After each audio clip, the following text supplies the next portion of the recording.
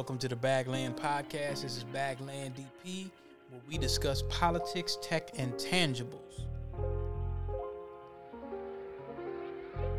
Special guest, my man Solomon. Let me give him a call here. We're testing this out here. Hello. What's happening, bro? Got you live here. Hey, how's everybody doing on the Bagland? It's a pleasure. Now, I was, as we were previously discussing earlier, it's been a while since you've been on. It's been we were discussing that with this new podcast machine, I could upload to Podbean or any of my choosing. And instead of, going live all the time, I could just pre-record and stuff. So, there's a very interesting article that I want to talk about before I go into this other case.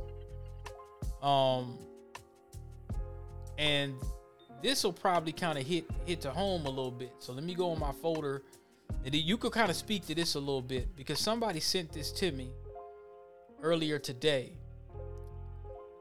Now, Fox News, they said that the Minneapolis leaders create a task force aimed at revitalizing downtown. I'm going to play the audio real quick. I'll turn down the music just a little bit.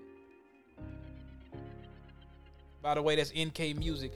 That's another really great music program that's on YouTube. Let me see if I can pull this up. Let's see. If you like to have the audio, come on.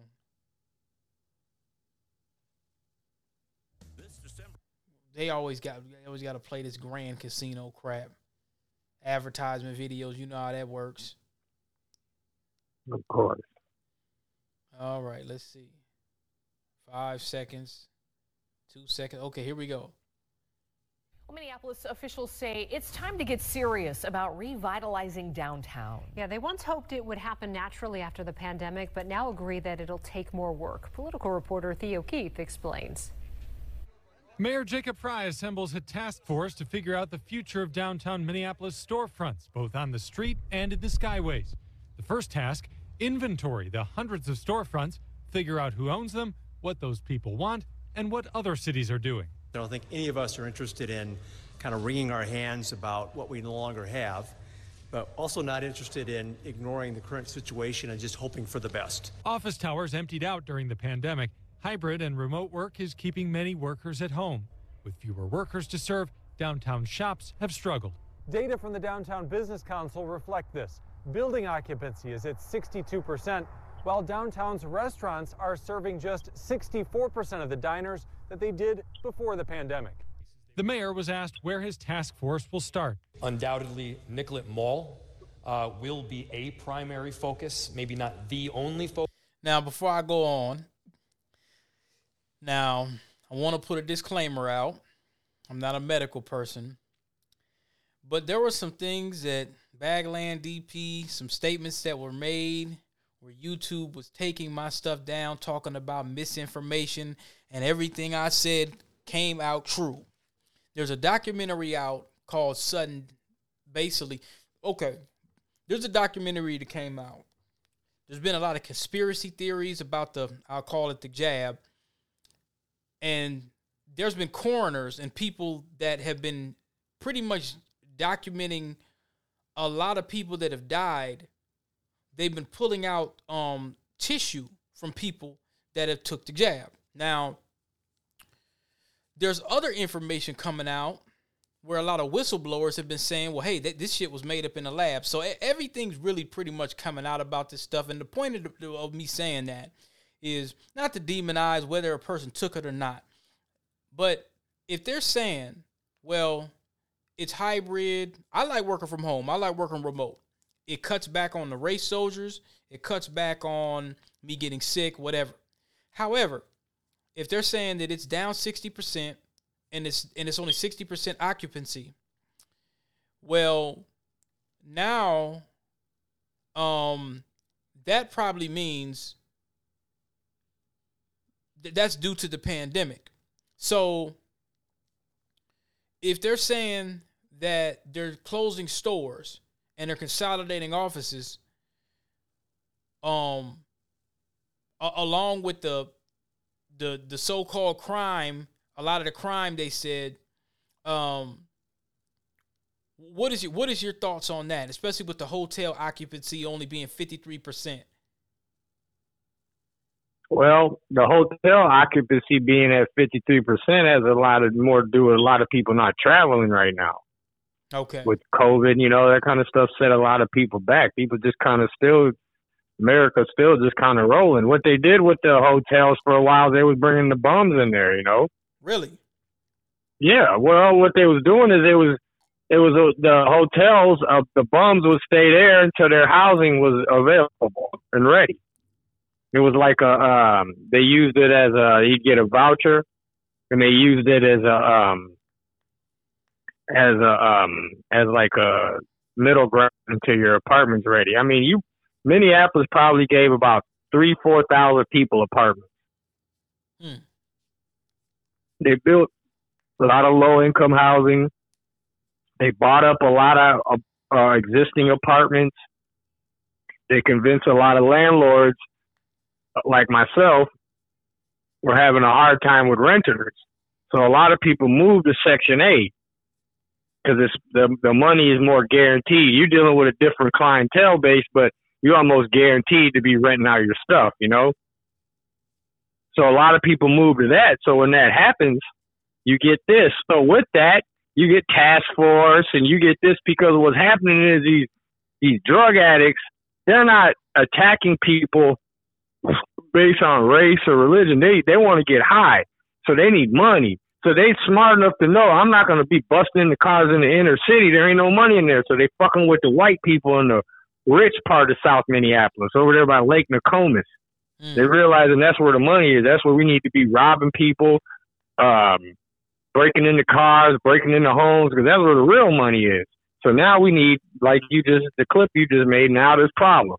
How did they get out there? Lake Nokomis. Same way everybody else would.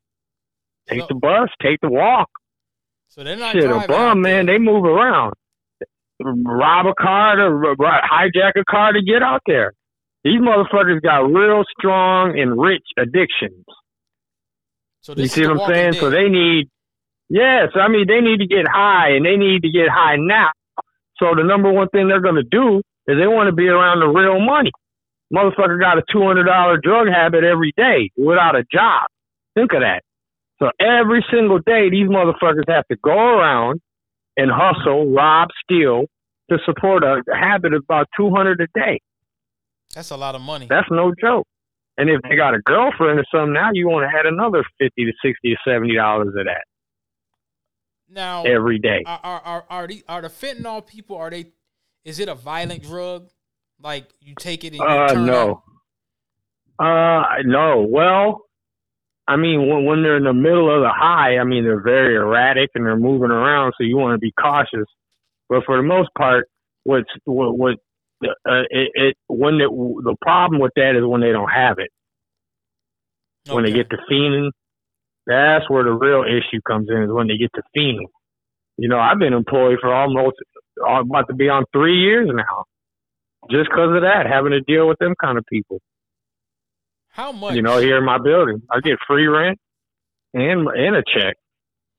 How much would you say?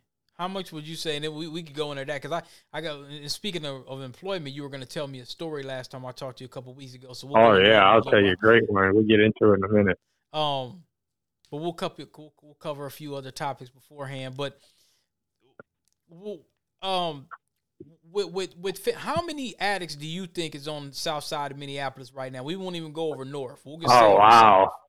100, 200, I mean, it's more, 100. No, there's probably hundreds just in the Seward neighborhood. The thing is as far as where they dwell, the Seward neighborhood is going to catch a lot of that, because like my building is the closest building to the light rail.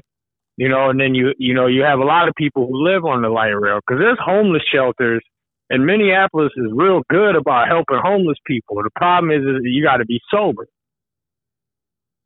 Oh, okay. They're not going to help somebody with that kind of an addiction, it's hard because they can't be in the shelters all high like that, you know, and they can't be doing drugs in the shelter. And these people can't go 8 or 9 hours without getting high. You got to be back in that shelter by 9 o'clock. There ain't no bullshit. You got to be there at 9, and you got to get your ass up by 6 a.m. out the fucking door. Go find something to do. That's very interesting. So that's what. So a place like Seward is very liberal. You know what I mean? So they you know, they'll come over here with the food trucks and feed them, and you know, give them fresh needles, and you know, so they really accommodate them. You know what I'm saying? They really hook them up. So that's why they want to be in this neighborhood. You got panhandlers on this block here. On every street corner, there's a panhandler in the day. Fred Fry says, undoubtedly, Nicollet Mall will be a primary focus. When asked about when... Well, people stop going down there. Nobody goes downtown anymore. That's what I heard. I mean, the last time I've been down there, I used to work, I was at Ameriprise at one point in time, but... Oh, you used to be real thick downtown. Yeah, man. I used with your Pelly Pal jacket and yeah, yeah, you used to be real thick down there, man. There's a store you used to like over there, the clothing store next to the Skyway Lounge. I forgot what it was called. I used to go down there, man. That was what year was that? That's the late '90s or some shit, man. I used to go down there. They used to have little janky ass clothes and stuff. Then I started kind of upgrading myself. That's when I started getting a little bit more Pelly money. Pal. Isn't that what it was called? I'll never forget that brown Pelly Pal coat you had. Yeah, I remember that. That was your prized possession. I had. But so Mayor Fry is trying to get people basically to come downtown. I think so. Hold on, let me grab my son. Money. Let me grab my son real quick. Give me 30 seconds. Yeah. 1 second. Yeah.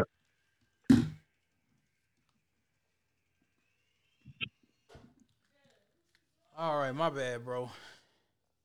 Oh, we're good. All right. I'm telling you, this Rodecaster Pro. You know, because sometimes, I mean, you know, most people podcast from home, so they be having their kids and stuff like that, and they be, you know, I guess kind of crack the door just because he might want to run in or something like that. You know, he's playing this little game. But yeah, okay. So you said Nicollet Mall. Now, I remember a time when, and you remember it too, where downtown was vibrant. There was always shootings and fights and dumb shit going on because, you know, you got a bunch of folks down there from all walks of life. Now this one, I really got to get your input on this in a second. But, yeah, I haven't been down there. I've actually turned down a lot of positions that was, working downtown. Downtown has some of its perks when you're working in a corporate field, especially like in IT. But the thing is the parking's janky. I found myself getting sick many times. I felt like I was sick every 5 minutes because some of them corporate environments, man, people don't be washing their hands. You know? Oh, no, yeah. So you know how that goes. Not only do they not. You see, but here's the thing. Mayor Fry and any downtown that you see nowadays, they're and not even just, I'm talking about in general, in America, they're getting hit and getting caught with the same exact thing. So you clear all the knuckleheads out, okay? So that's what happens. So when you clear the knuckleheads out, guess what happens? You know what else isn't over there anymore? Drugs. It's not just the average bum and wino that does drugs. The guy that works in them corporate offices, the guy that makes $100,000 a year working somewhere else, he does drugs too. And when he comes into downtown, not only does he want to go party, he wants to put something up his nose, and he wants that nigga that's across the street that he can just get it from. Oh, but you clean that up. So you want your cake and eat it too. A part of something becoming vibrant, it's a fantasy in Mayor Fry's brain to think that, oh, it's going to be a vibrant area, but there ain't no drugs and seedy people around. Right. Yeah, I mean, fucked up. That goes along with that. With a festive atmosphere, there's party favorites. You know what I'm talking about? And you want to get your shit and go. And you want that nigga that's across the street that's got 2 for $20 or 3 for $30. You just want to get it, and then you want to go in your car, do it, and you want to go right back into the club. What would you say, just over South, what is the racial addict aspect? Is it about half and half, or is it, is it just a bunch of whites and blacks that's just high as hell? I would say around here, it's every culture you see around here is affected by it. Natives, obviously the most. And then we're getting the natives a lot here in the Seward neighborhood because they've been kicked out of the Little Earth over there. They're in the Little Earth, they ain't having that. So Little Earth is a no fly zone for no, they're not having any of that hair around. They're not going to do that. They're not going to have them. They're doing their best to try to have them kids not on that type of shit, Now, what do they do? What would you say, in your opinion? What do they do to ensure that don't go on? What are they? Are they basically telling people, "Hey, you come around here with this, we ban you from the community"? Oh, they're banned. Yeah, because you could tell ain't nobody doing fentanyl and heroin. Those are the two drugs that everybody's doing around here, right? Ain't nobody doing no drugs like that around here and then able to be cool and calm. You telling on yourself right away, and they're kicking you out. So they come over here to the Seward neighborhood and they're panhandle, breaking the cars, this and that. And then now the Somali community in the West Bank, they've been hit with it. Next time you get in this area, drive by the Cedar Riverside. You're going to be seeing these Somali kids like zombies sleeping on the stools of the little businesses on the West Bank. Young guys. Knocked out. Young, man, beyond young. Probably not even old enough to drink. That's crazy. On fentanyl. Oh, man, I've seen young people, man. I kicked this one couple out about a week ago here in my building. I don't know how they got in. They would sleep upstairs on the 4th floor on the stairs. These kids was dressed better than me. Knocked out, high off fentanyl. They look like, to me, it looked like they was in high school. Oh, my gosh. Man, I just went off on them. I woke them up, got them out of here. I told them, what the fuck is this? Y'all don't even smoke weed no more? Y'all just doing the straight fentanyl? Oh, good God. Thank God that shit wasn't around when I was coming up. Yeah, that would be... So the Somali community is hit with it. There's white people on it. But, the thing with white people is, man, they go faster than anybody, Well, white people, when they do them kind of drugs, it's cut and dry. You know what I'm talking about? Mom and dad, more than likely, especially if there's other siblings, mom and dad are going to get rid of them. They're going to have to fend for themselves, and they don't have the same, comfortableness with the inner city and with the hood. So a lot of them motherfuckers, man, they end up going to treatment, or them the ones you see getting clean. Either they got a defense mechanism, a family that'll get them into treatment, or they get stuck.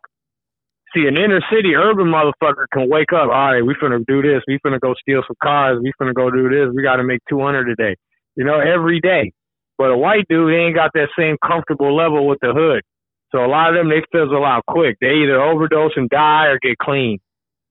Now, does their family typically accept them back in? I'm assuming yes. If they get clean, yeah. But they're not going to do that because if there's kids involved, and if dad's in the picture, you never know. I've seen some instances, where the son, the white boy was hooked on drugs and the mom and dad would pay his rent and his utilities, so he had a place to stay, so he wouldn't come over there and fucking with them, but they wouldn't give him any money. That kind of reminds me of Breaking Bad with Jesse. Do you remember Breaking Bad? The TV show? Yeah. Nah, I never. I've heard of it, but I haven't seen it. That is a very interesting show. I'm gonna be honest. I was very biased at first, bro. When I first heard about that, I'm sitting up there just thinking, like, somebody told me about it, and the same way I was with Game of Thrones and several other things. They say, hey, you need to check this out. I'm like, man, I don't want to see no damn meth head, no white people selling meth. Listen. That show, it reminds you, there's a character by the name of Jesse. Now, he was on meth. Meth was real big down there. You remember you told me a story about Albuquerque down there. But they were it takes place in Albuquerque, where there's a big meth thing going on down there. And it's about a science teacher. And he knows how to cook, mix all kinds of shit up. He knows, the periodic table elements and all of that. He knows that back and forth. So basically, he ended up with cancer. The teacher ended up with cancer. And Jesse used to be one of his science students. He was a meth head. And he was like a trapper too. So you know how you have like a dealer, but like an addict at the same time. So he'll get high on his own supply, and then he'll sell some shit, just keep things going. So that's why they ain't able to bust anybody. Yeah. Go ahead. So then this motherfucker, what he does, they ended up hooking up some kind of way. I won't tell the whole story, but it's a show that's been out for a while. I've watched it a couple times. Really good show. Really good show. It's on AMC.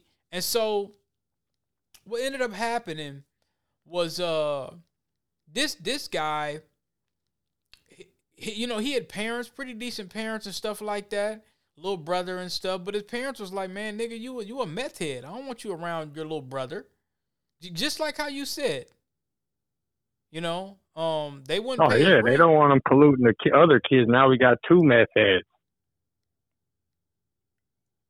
And that's fully understandable. That's fully understandable. That's something they don't want, and that's very understandable as parents, You wouldn't want your child to be infected by. Even though if your kids is running around here doing that kind of stuff, 9 times out of 10, you did something wrong as a parent as well. Yeah, 9 times. You caused some kind of pain to that child, or something like that. You did something to that motherfucker, that you probably ain't trying to talk about, but. There's a lot that goes into it that people don't talk about. Yeah, but see, the thing is it's a catch-22, like you were just saying. That's why the city here, they can't shut down this fentanyl thing and all this heroin, because they're looking for the guy to roll up in the Cadillac on rims who sold him about $1,000 worth of fentanyl, and now he's gone. That's what they're looking for, the guy with the flashy jewelry. Oh, we can see him. That's him. What they're not realizing is the dealer is also the user. He's a motherfucker just getting high for free. You feel what I'm saying? Or, getting high at a discounted price. So that's why they're not able to crack that code. And then you got an idiot like Mayor Fry, you know what I mean? He caused this issue. Ilion jumped on his bandwagon. Now they're not getting along. It's all, you know what I mean? It's all a game, you know what I mean? Backed the only person in the world that could not beat Ilhan Omar was Don Samuels. If Don Samuels came within 5/10 of a point of beating her. So that just goes to show you. And he's not well liked. Had they had a decent candidate, she'd have been gone. Do you know how little of a margin Keith Ellison won by? Just barely? Very little. Still minding the store, huh? I mean, but the margins, I'm looking at these guys, Ilion and him was winning by 20, 30, 40 points, or percentage points in the polls, which is a lot. Now they're barely winning. For her to barely be able to beat Don Samuels, that goes to show you something. That reminds me of Herschel Walker and Warnock. Now, Herschel Walker is your common NFL bumpkin, your common non-articulate plantation coon Negro. Now, here's the difference. Warnock is this so-called articulate, he put it like this, he's your poke shop preacher. He's the nigga that you would dress up Sunday morning that will pull up to the Baptist church with a Cadillac,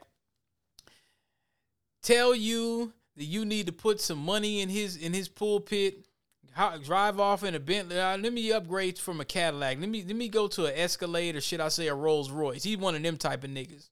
Typical Atlanta poke shop preacher. And then will tell you, well, I'm a man of God, but all you hood rats need to get an abortion. He's one of them kind of niggas. Now, he just barely won against the werewolf. You heard the little story about Herschel Walker making fun of the werewolf. You know, it was so bad. Yeah. It was so bad that they had to bring out Obama. They had to bring this nigga out to crack jokes on Herschel Walker, because a lot of black folks in Atlanta were like, man, fuck that. I'm not supporting fat ass Stacey Abrams or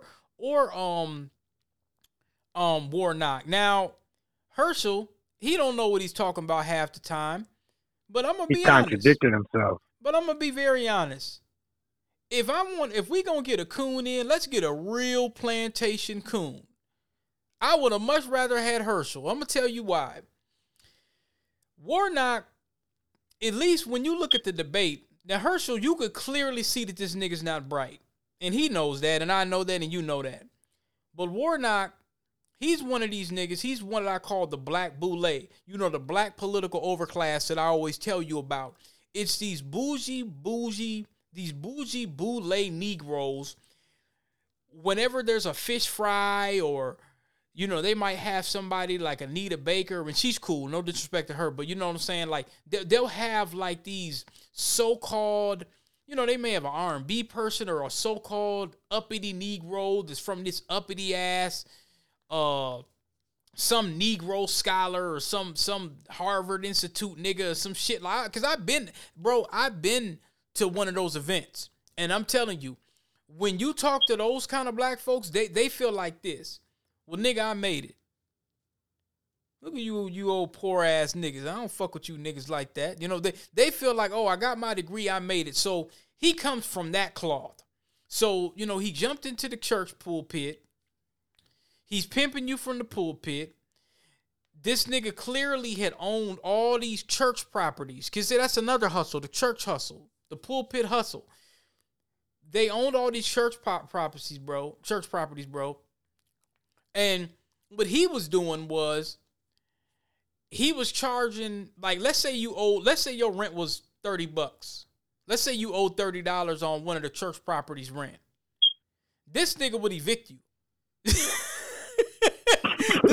This nigga gets, you owe me $30, get your ass out. He'll evict you. So he's throwing black folks out that might owe that nigga a little bit of money. He's probably getting subsidized by the city. It's the same little nonprofit hustle here we got in Minneapolis, Minnesota.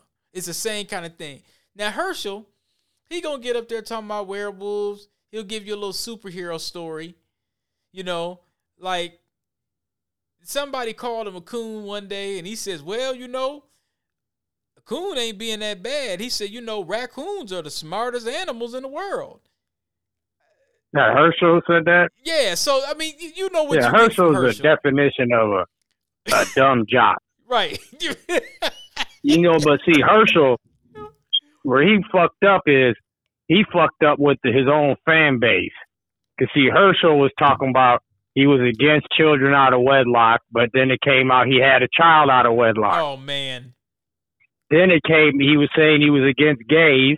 Then it came out he had a gay son. Right. His son is super. Yeah, and his son was talking bad about him. Yeah. You know, and all that hit at the wrong time.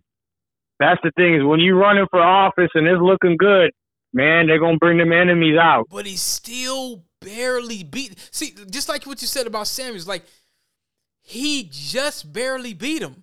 That says a lot. You just said. Oh yeah, if his son is the reason he lost. If it wasn't for that, he'd have won that hands down. But just a simple fact. In Georgia, he would have won that. He didn't win because the people that was supposed to vote for him didn't. I mean, think about it, man. Herschel Walker.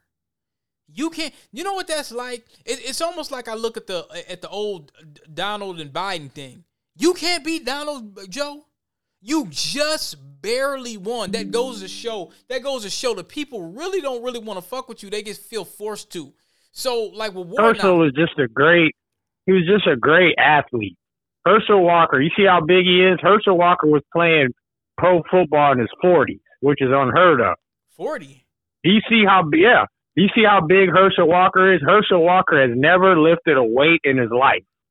How did he get that damn big? Push-ups, sit-ups, and naturalness. He a country boy, you know. Moving hay and, you know, all that farm work. Okay, so that dude was just this guy is a great athlete.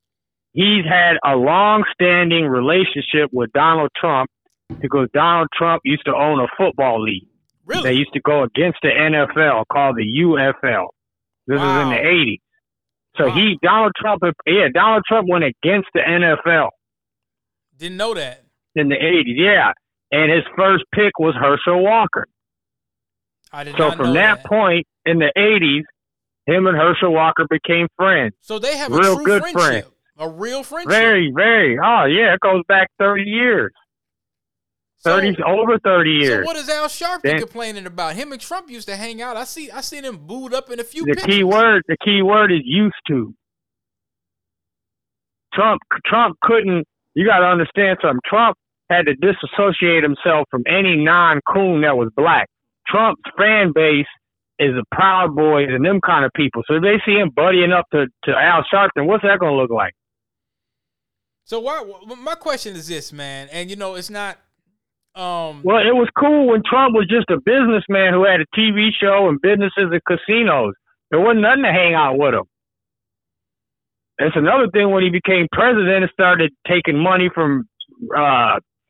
He took all that private money from racial people, so he had to go their way. I don't believe he's a racist in real life. I believe he took a lot of private money from them for his campaign, and he had to go to what the fuck they were saying. Al Sharpton had a lot to say. Remember, I had to remind people about Sharpton. I said, Al Sharpton, he says I'm not a rat. He says I'm a cat. Yeah. Al Sharpton is lucky that he can't be held accountable for what he did, because the people that deal with Al Sharpton, they ain't thinking in them terms, I've talked to a lot of older black people. I remember my uncle used to always tell me, man, that nigga ain't shit. And he's an old school cat. Most of the old school crowd, the baby boomers and, they come from that, that civil rights generation a little later. A lot of them niggas subscribe to that Warnock, Sharpton, Stacey Abrams crowd. Oh, well, you just got to vote, and if you don't vote, this'll, the sky's going to fall down. And see, it's not that I'm a fan of tyrants. I respected Trump's gangster. Every rapper, shout out to my homie Simba Ali for pointing this out. Every fucking rapper used to mention Donald J with the toupee, and then when he won, it was a problem. And my thing is it's kind of like with the BMF thing. We're gonna get into that in a minute. We need to talk. We need to talk about that in a minute. Let's come back to the Donald. Talking about YSL. Let's play that article here. Where is it at? Hold on. We got to talk about that, because see my conjecture with this here. Let me play the music. Hold on. Wait a minute. Some breaking news just coming into the newsroom in the past couple of hours. Atlanta rapper Gunna will be released from jail after accepting a plea deal in the RICO case against him. This is according to his attorney. So the rapper, whose real name is Sergio Kitchens, sent a statement to 11 Alive saying in part, "I have chosen to end my own RICO case with an Alford plea and end my personal ordeal by publicly acknowledging my association with YSL." Whoa. I didn't see that part. Hold on. Let me play that What again. was the last part? He said to publicly what? I'm publicly acknowledging my association with YSL. Oh, man. I think you called it. That sounds like snitch talk. I didn't even need to. Acknowledging my association. Whoa, hold on. Jeez. Chosen to end my own RICO case with an Alford plea and end my personal ordeal by publicly acknowledging my association with YSL. Gunna and his fellow Atlanta rapper, Young Thug, are two of 28 defendants charged in this case, and prosecutors say allegedly the YSL record label is allegedly connected to street gang activity. Gunna has now entered the Alford plea, according to his attorney, as we stated. Now, it's complicated, but that basically means he is formally admitting he is guilty while still pleading he is innocent. Now, in a statement, Gunna says that when he became affiliated with YSL in 2016, he did not consider it a gang, and his focus was entertainment. Gunna has been in custody since May. Okay, now, here's the thing. This is my conjecture. Because I know that whole case is some bullshit, but we know how the game plays with black folks. We understand that. His case, he didn't even really have a damn case. He really didn't even do anything. His case was pretty much damn near for smoking weed or some bullshit. But because it's a RICO Suave, they're going to bring out all their punches. Now, I seen something else. Where did I see that? Oh, here we go. Now, so he's already admitted that it's a gang. Now, remember, Thug said, okay, it's not a gang, but he He's already admitted it to the gang, and he's considered to be, even though they're not saying he's the leader, you're the top dog. You got money, you rap. That means you have influence. Thug, you rap. That means you have influence. So any nigga that says I'm YSL or I did this for YSL, listen to this. Now, Walter Murphy pleads guilty as Gunna is released. Okay, so who's Walter Murphy? All right. Oh shit. Okay, let's look at this. Gunna's plea deal was the YSL case is interesting because of his artistic stature, the implications moving forward. But the other guilty plea this week by alleged YSL co-founder Walter Murphy, aka DK, is more instructive about how these RICO cases work. Now this is Joe Karas, the hip hop, the little white dude to be. Okay, so I'm looking at this case. What is he charged with? All right, Walter Murphy. Final disposition, felony with probation. Negotiated. That's the plea. His plea was negotiated. Now, the charge, conspiracy to violate the racketeer, so the RICO, guilty. Okay, his sentence is 10 years. So 1 year commute to time served. Okay, so 9. So balance is 9 years probated. So this nigga got probation. Uh-oh. This isn't looking good for Thug. I'll tell you exactly what happened. See, there's a new creative way. See, now the feds and all this realize something. And to Gunna's credit, he hung out for a long time. How long was he locked up for? About a year.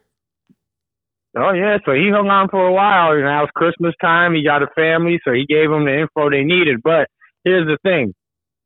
The feds are a lot smarter now. So they understand that the ramifications that if you make a statement and then you testify under oath against somebody, they understand that a lot of people won't do that anymore because of the ramifications for their family and this and that. Because Gunna could have did whatever he told them. He could have told them a year ago. They knew Gunna had nothing to do with it, but they know we got a little something on you, so we're gonna lock your ass up until you tell us what we need to know about him. But now that we know that you're not trying to put anything on record, because he said when he got released, he said, I'm not a snitch. I didn't file no paperwork. I will not be testifying. I read right through that.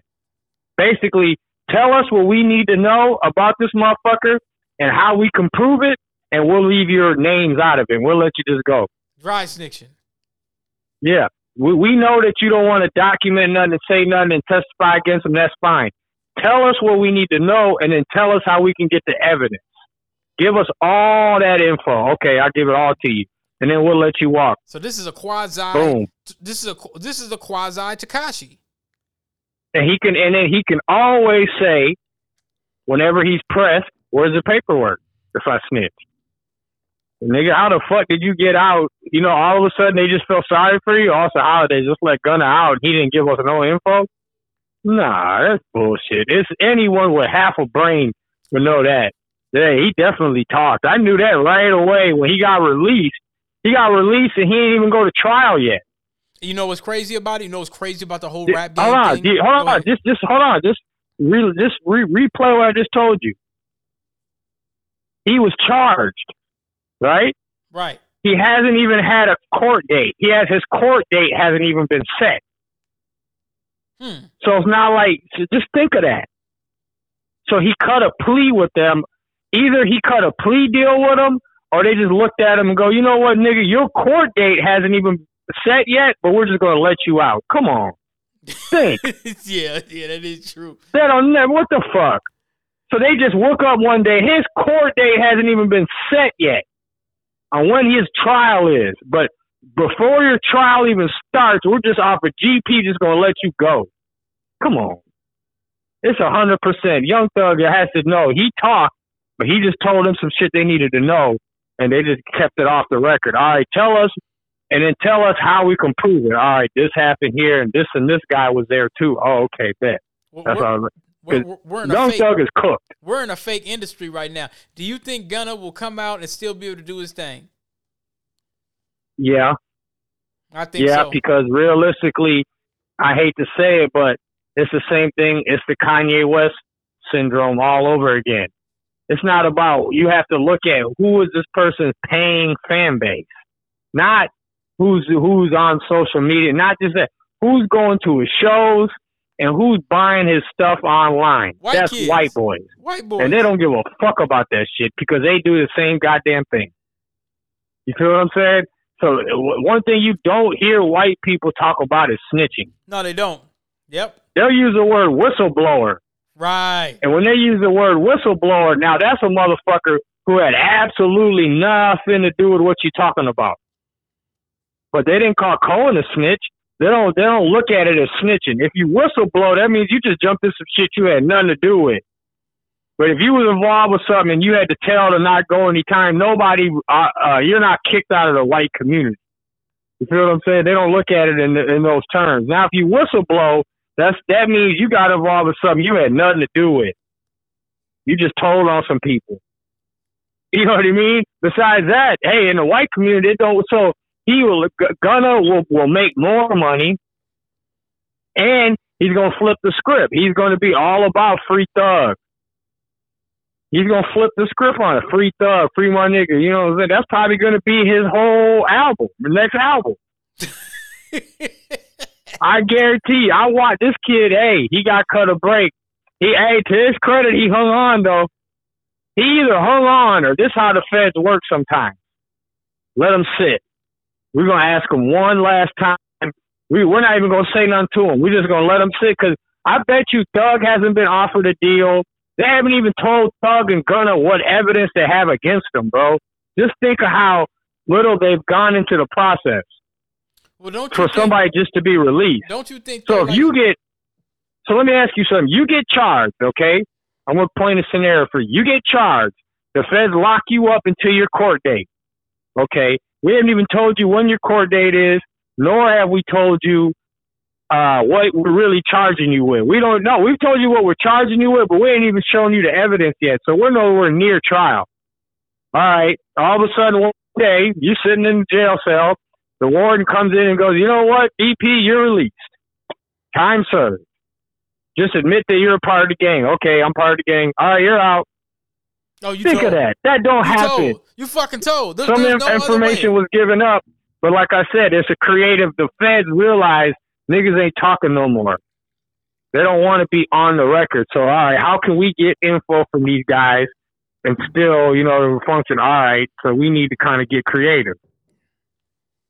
You know what I'm talking about? You know how many drug dealers in America are doing everything right, selling drugs, and all of a sudden one day the feds kick in their door. And you go, how did that happen? Somebody that knew what you was doing got in a jam. And they told on you. There's been the old lyric, when you get in the jam, don't mention my name. Oh, I know this guy over here, he's making some moves. He's doing this and that. Okay, well, let us know about that. Okay. That happened to one of my homies. But guess what they won't do? When they bust you, they're not going to tell you, and they're not going to bring it into court that this guy told us that. Here's what they do now. They just take that information, and then they further their investigation. So if I were to the police right now or the feds right now and I go, hey, man, this guy that lives, I'll just give a fictitious name, but I said, this guy that lives across the street from me, Bruce, man, he's moving pounds of cocaine. You know what I mean? Oh, really? Yeah. If I say I get in a jam and I say, I know this guy, Bruce, he's moving pounds of cocaine. Really? Oh, okay. So here's what they'll do. They'll just write down everything I'm telling them. And then, they might do something for me, they might not. But then they'll take that information, that guy's name and address, and then they'll go and unmarked vehicles and go around his house, and they'll see people coming in and out, in and out, in and out. And then they'll bust one of the people that leaves there with the drugs. And then they'll tell that person with the drugs, all right, tomorrow you go back in there with this money, marked bills. They go back in there with the marked bills. They come out, boom. Now the police go in there, kicking the door, raid it, bow, bow, bow. So that's how, you know what I mean? There's a new creative way for the police to handle things, and Gunna just got out by that. And Young Thug, any fans of Young Thug right now, good luck. You won't be hearing any new material from him. Now listen to this. This is the important thing before I move on to the next piece of the case. Defendant Jimmy Winfrey, an associate of YSL, did commit the felony offense of aggravated assault with a deadly weapon. Now, they say offensively against a person upon the person of Dwayne Carter, aka Lil Wayne, by shooting at a bus. So this was that case back in 2015 when Pee Wee Roscoe, aka Jimmy Winfrey, was shooting at Lil Wayne's bus in 2015 and was in prison until 2020. In Georgia, state RICO context, these acts for which they have already been punished are now evidence of a new crime, conspiracy to violate RICO. Guilty pleas.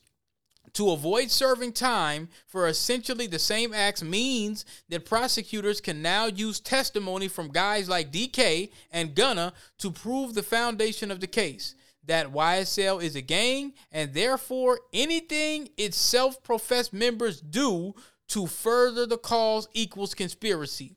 If the goal is taking down YSL, this is strategic, rolling up smaller crimes to help prove big ones. In this case, among others, the 2015 murder of Donovan Thomas, or Nut, which prosecutors say Young Thug approved or ordered, and which set off the violent years-long YFN-YSL beef. Because remember, YFN Lucci, he's in jail for attempted murder.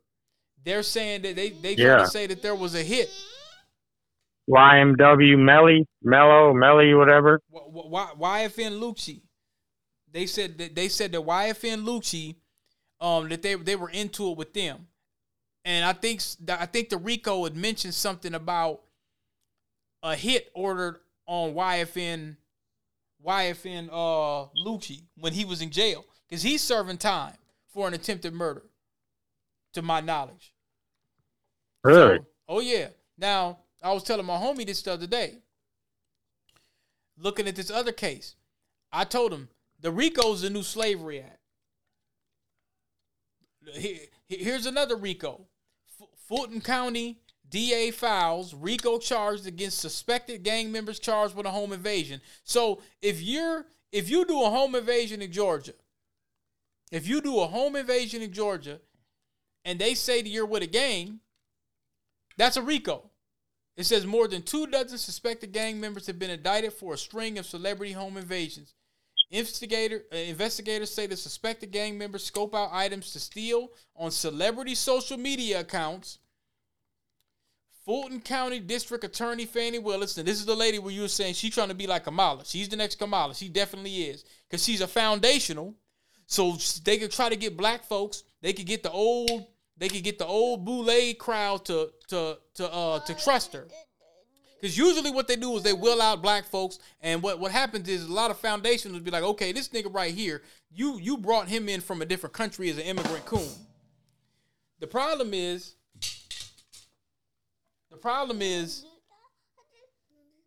they could bring in somebody like Fannie, and they could say, oh, well, you could trust her. She's one of y'all. She's a foundational. Hold on 1 second, bro. Let me get him in another room. 1 second. Give me 2 seconds.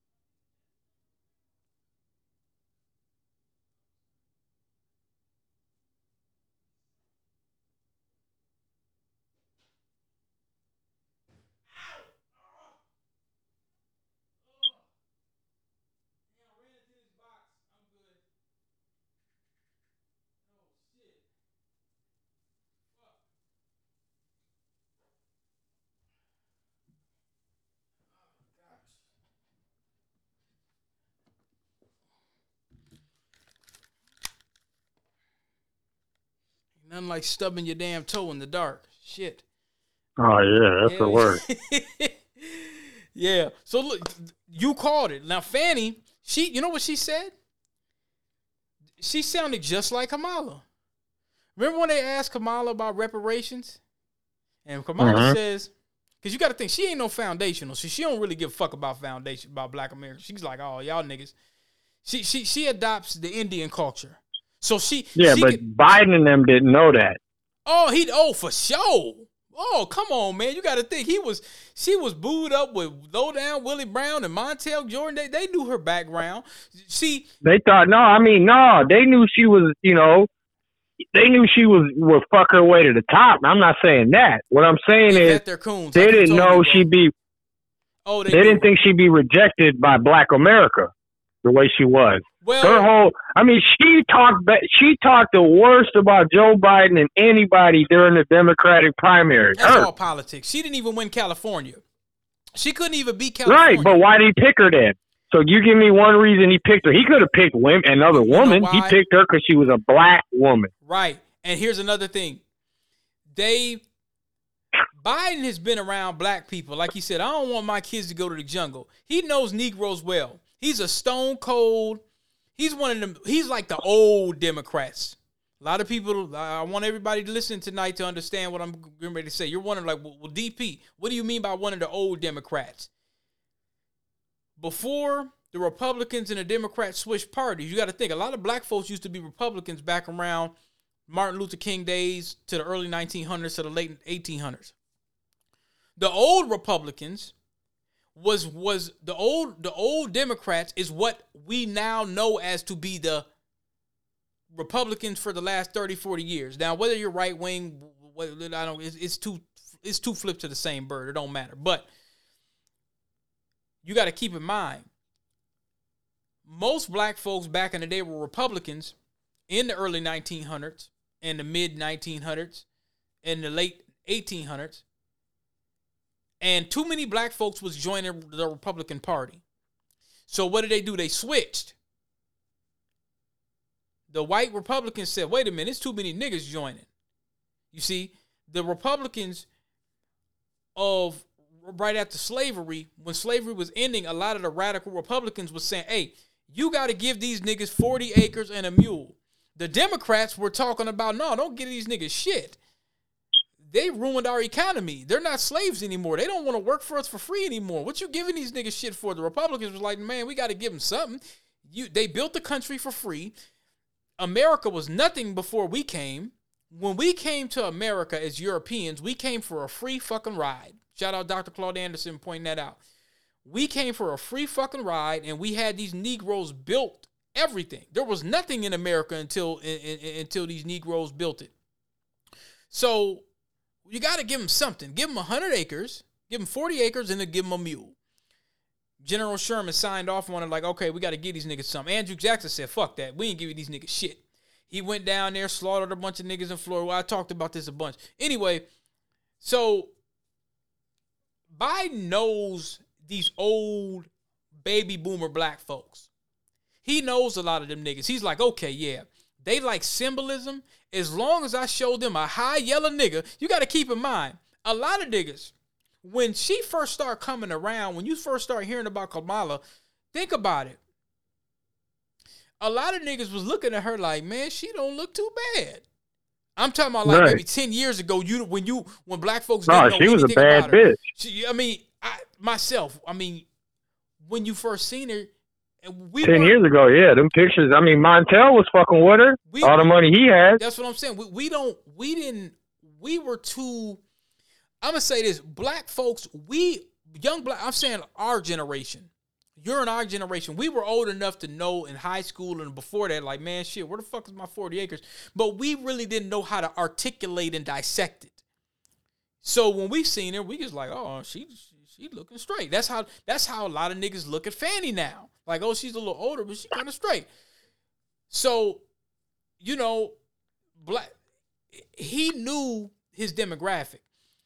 He pulled on the strings. Did you see how happy Al Sharpton and all them old ass niggas was looking when Kamala showed up talking about collard greens and shit like that when that race soldier slaughtered all those black folks in Buffalo? They didn't want to give no anti-black racism crime bill or nothing. You don't even hear about that shooting no more. Kamala came. They try to wash that out of there. They try to wash that away. They her out, so they know their demographic. All them niggas in the church, mark my damn words, all them niggas in the church, they adopt that. They're like, okay, this high, because most of them old niggas, they just want them a high yellow thing. They ain't like dark-skinned women. They can say, let me get me a high. So they're thinking back their old days like, man, if I could just hit that one more time. That's how they're looking at it. So they're like, yeah, I'll vote for her. She talking about collard greens. They don't really want anything specific. Our generation is like, damn it, give us our 40 acres, give us some tangibles. You sending all our money to Ukraine. We're speaking truth to power.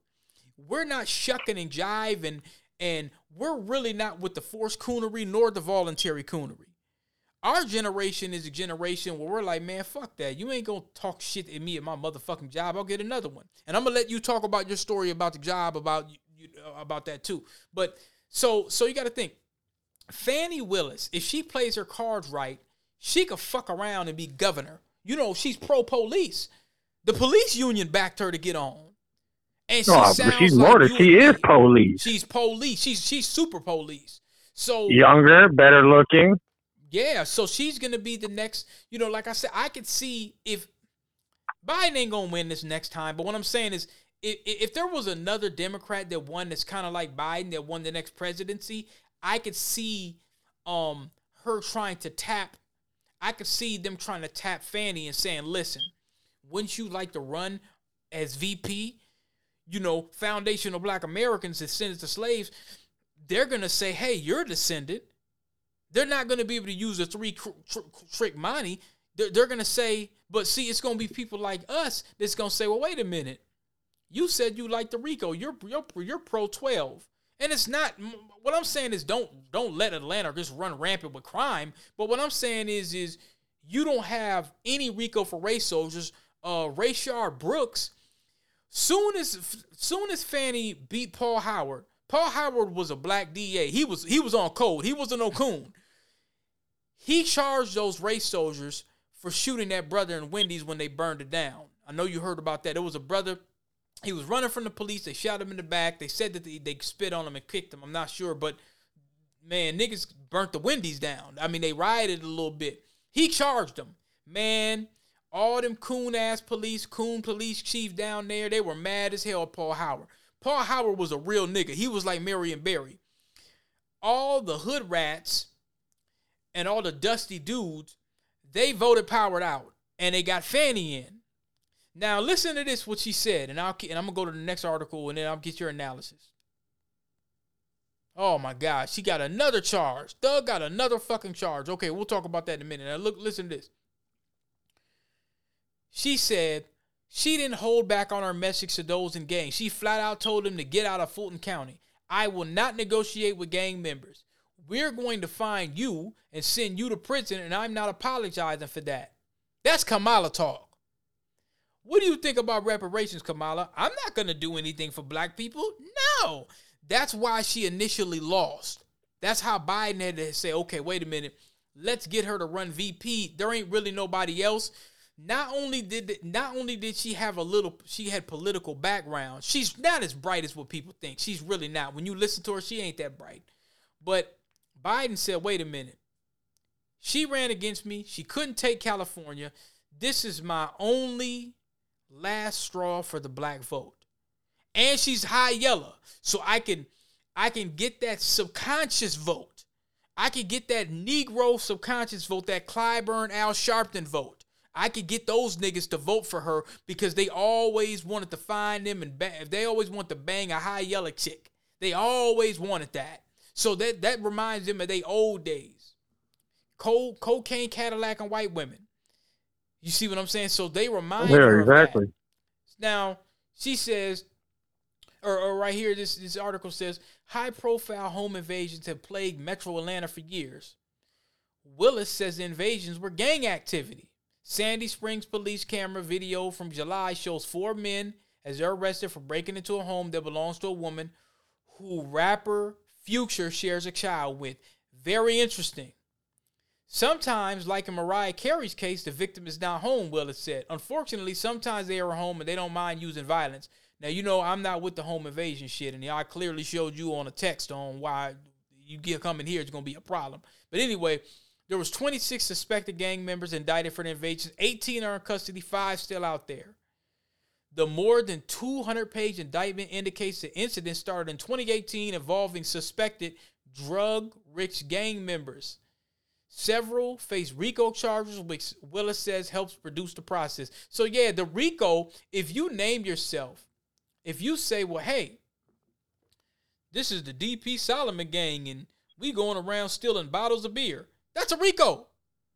It could be. It could be a RICO. If I'm right now, okay, we're on a podcast, but you're calling from a phone. If I hang up this damn podcast right now, and if I get on the phone and say, hey, man, there's a beer company. Let's go take the truck. Just the fact that we sat and conspired to do it. That's the conspiracy. See, that's where they hit people from. The conspiracy. You premeditated to do it. And see, that's what a lot of these Negroes don't understand. If you do a crime, nigga, you shouldn't even be talking about it. And if you talk about it, it shouldn't be on no phone. It shouldn't be on nothing digital. You see what I'm saying? And see, yeah, it shouldn't be on none of that. But what they do, and bro, I mean, I really don't know what to say. Motherfuckers be on Instagram. Man, this is the Solomon DP gang, and we about to go to the club, and we gonna rob these niggas. Ignorant. That's conspiracy right there. That's conspiracy. You ain't even got to go do it. Just the fact that y'all talked about doing it. If they put it like this, if we pull up to the club and niggas come out with their chains on, yeah, we gonna rob these niggas, man. They come to do a show. If they find out that we did it, and like you said, well, how did they find out? How did they find out? Somebody got pinched. Yeah, man, DP and Solomon, man, they about to go up here and do this, that, and the third. Well, how'd you hear about that? Well, check this message I sent. So he could get off the RICO by telling and saying, well, yeah, I provided with, I provided information. And then, like you said, he could say, well, I didn't know exactly where they was going to go, but I heard they was going to do it, so I ain't on papers. The invisible snitch. Can we coin that? You said the invisible snitch. Like, okay, I'm not on papers. Yeah. You can't say I'm a rat. That's what they call him. That's what Gunna is. I'm the translucent rat. Translucent, nigga, translucent, invisible rat. So now that's the yeah, go ahead. Now there was another case. See, I mean, they really stacking the deck. They making it to where, okay, they said Gunna, but there was something else. There was supposed to be. Now look, okay. Now Gunna's doing 500 hours of community service, including 350 hours with young men about the hazards and memorial games. The same thing T.I. did. He's just gonna go in the hood and talk to niggas. That's all he's gonna do. He's just gonna hang out in the neighborhood and tell people you shouldn't be doing crime. Now the jury selection for YSL's RICO trial is scheduled for January 4th. The trial is scheduled to begin January 9th. So it looks like, I'm trying to find where they said there's new charges. There's supposed to be new charges. Yeah, there's supposed to be new charges. They said Thug is supposed to get new charges. Let's look at that real quick. Oh, yeah. After this fresh information they just got from Gunna or information they can now prove, yeah, they're going to have a whole lot of new charges for that young man. Like I said, it ain't looking good for him, bruh. His lawyers ain't going to tell him that because they want his money. And you have to understand, you can only take a plea deal if you're offered one. Feel what I'm saying? Right. You can't just wake up and just say, well, I'm going to take a plea deal. They ain't even offered you. They haven't even told you what evidence they got. They haven't even given you a court date. So for Gunna to get released, his lawyers got to be telling him, hey, man, he talked.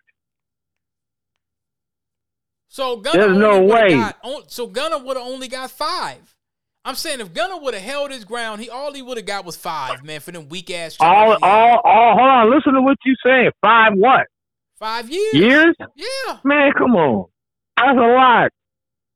And then they know, what the fuck are you talking about? Only 5. Shit. And he's young and rich, and he probably got a girl and a kid and all that. Get the fuck out of here. You a street nigga. And they know They know he wasn't involved. Sergio Kitchens was not involved in the gang shit. That's why his ass is out. But here's what they knew. They know that you know. So here's what we're going to do, Gunna. We're going to lock your ass up for a whole fucking year. And we're not going to even talk to you. We don't even want a statement from you. We don't give a fuck. And one day we're going to walk in and we're going to tell you, look, man, this and this is about to happen. You about to go to all this shit Young Thug did and these niggas was doing. You about to go down with that shit. Or you could tell us how this happened, and this happened.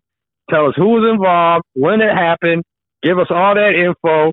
And then to make it look good, admit that you was a part of YSL and then we'll release your ass for Christmas. Bet. What y'all want to know? After sitting there for a whole year. That's a sweet deal. That's how they do it. They did Tekashi the same way. When he did all that time he did that time. They never offered him it's not like he didn't snitch. They never offered him to snitch. Just sit your ass in jail, you an inmate. We'll talk to you when we're ready to talk to you. We know if we let you sit here and simmer, when we do come talk to you, we'll have no problem. You be ready to get the fuck out of here. Now look at this. They said he was charged with 1 count of racketeering as part of the massive indictment, essentially accused of dealing drugs and stolen merchandise. Like, that's a bullshit charge. He got a year. That year, the year that he did that, you talking about Gunna? Yeah. Yeah, that's just to make it look good, man. Because like I said, he's telling them, hey, I got a career. I got my family. I don't want to get in any trouble, this and that. So look, I'll tell y'all what y'all want to know. But it's got to be done in a creative way where it don't look like I snitched and there ain't no paperwork. So when he's pressed, you're going to hear. He's going to say, where's the paperwork if I snitch? Now listen to this. This is interesting. This is very interesting. Listen to this. So the court hearing comes less than 24 hours after another Atlanta rapper, Gunna, blah, blah, blah. He also... Okay, now listen to this. This right here might help Thug a little bit. This is very important. He will also not have to testify against any of the others charged in the RICO. On Thursday, there was a motion by the defense attorney for Thug to dismiss his case, but the judge denied that motion just after 6 p.m. In the hearing, the judge was weighing, I knew they were going to do that. The judge was weighing whether to admit certain evidence in the trial in January. The prosecution argued that the court did not find that the entry to his home was unlawful, in which they seized evidence in a warrant pertaining to Thug, which included a cell phone that supposedly contained evidence pertaining to the case. The defense, however, chimed back saying that the entry into Young Thug's home was unlawful. Here, see, we're talking about the Constitution. We're talking about search and seizure. If he got a good-ass lawyer, he ought to be able to rip this shit in shreds. Meaning that everything that was seized inside the home should not have been taken and should have been suppressed and promptly returned to him. Young Thug got some good news Thursday as the judge ruled the cell phone will not be admissible for evidence in the upcoming trial. You better pray ain't shit on that phone. That is a good damn motion. That's a damn good motion. Yeah, that's a slightly good one, but you got to understand, he got some good news Thursday. He got some horrible news Thursday to hear that Gunna's released. Because he's got to know Gunna is not getting released without talking. The reason they say, oh, we don't need no cell phones and we don't need this and that, we got what we need, homeboy. Because guess what? Now, so they already asked Gunna, when this certain incident happened, who was there? Oh, this guy there was just, all right, we're going to go press them. They're the ones who are going to tell on Young Thug. This is very crafty and creative. Gunna probably told them motherfuckers, look, I will tell y'all what y'all want to know, but if I ever get pressed, he's going to say, where's the paperwork if I snitch? Now, if I snitch, where's the paperwork? Now I got to play, I'm going to play you some shit and see what you think. Listen to this. I had to just let him know, like, hey, bro, I don't fuck with you because he tried to do a song with me through my manager. And it's like, huh? Wait, what? Oh, you tried to do a song after he made those comments about you? Right. Oh, wow. So he made the comments a long time ago. Long time ago. Mm-hmm. Maybe years ago. And he thought I forgot. You must be a Virgo, man. That stayed on your mind. Like, all right, I'm no, he's a Gemini. I'm a Gemini. My manager a Virgo. Mm-hmm. And I just don't forget. I don't.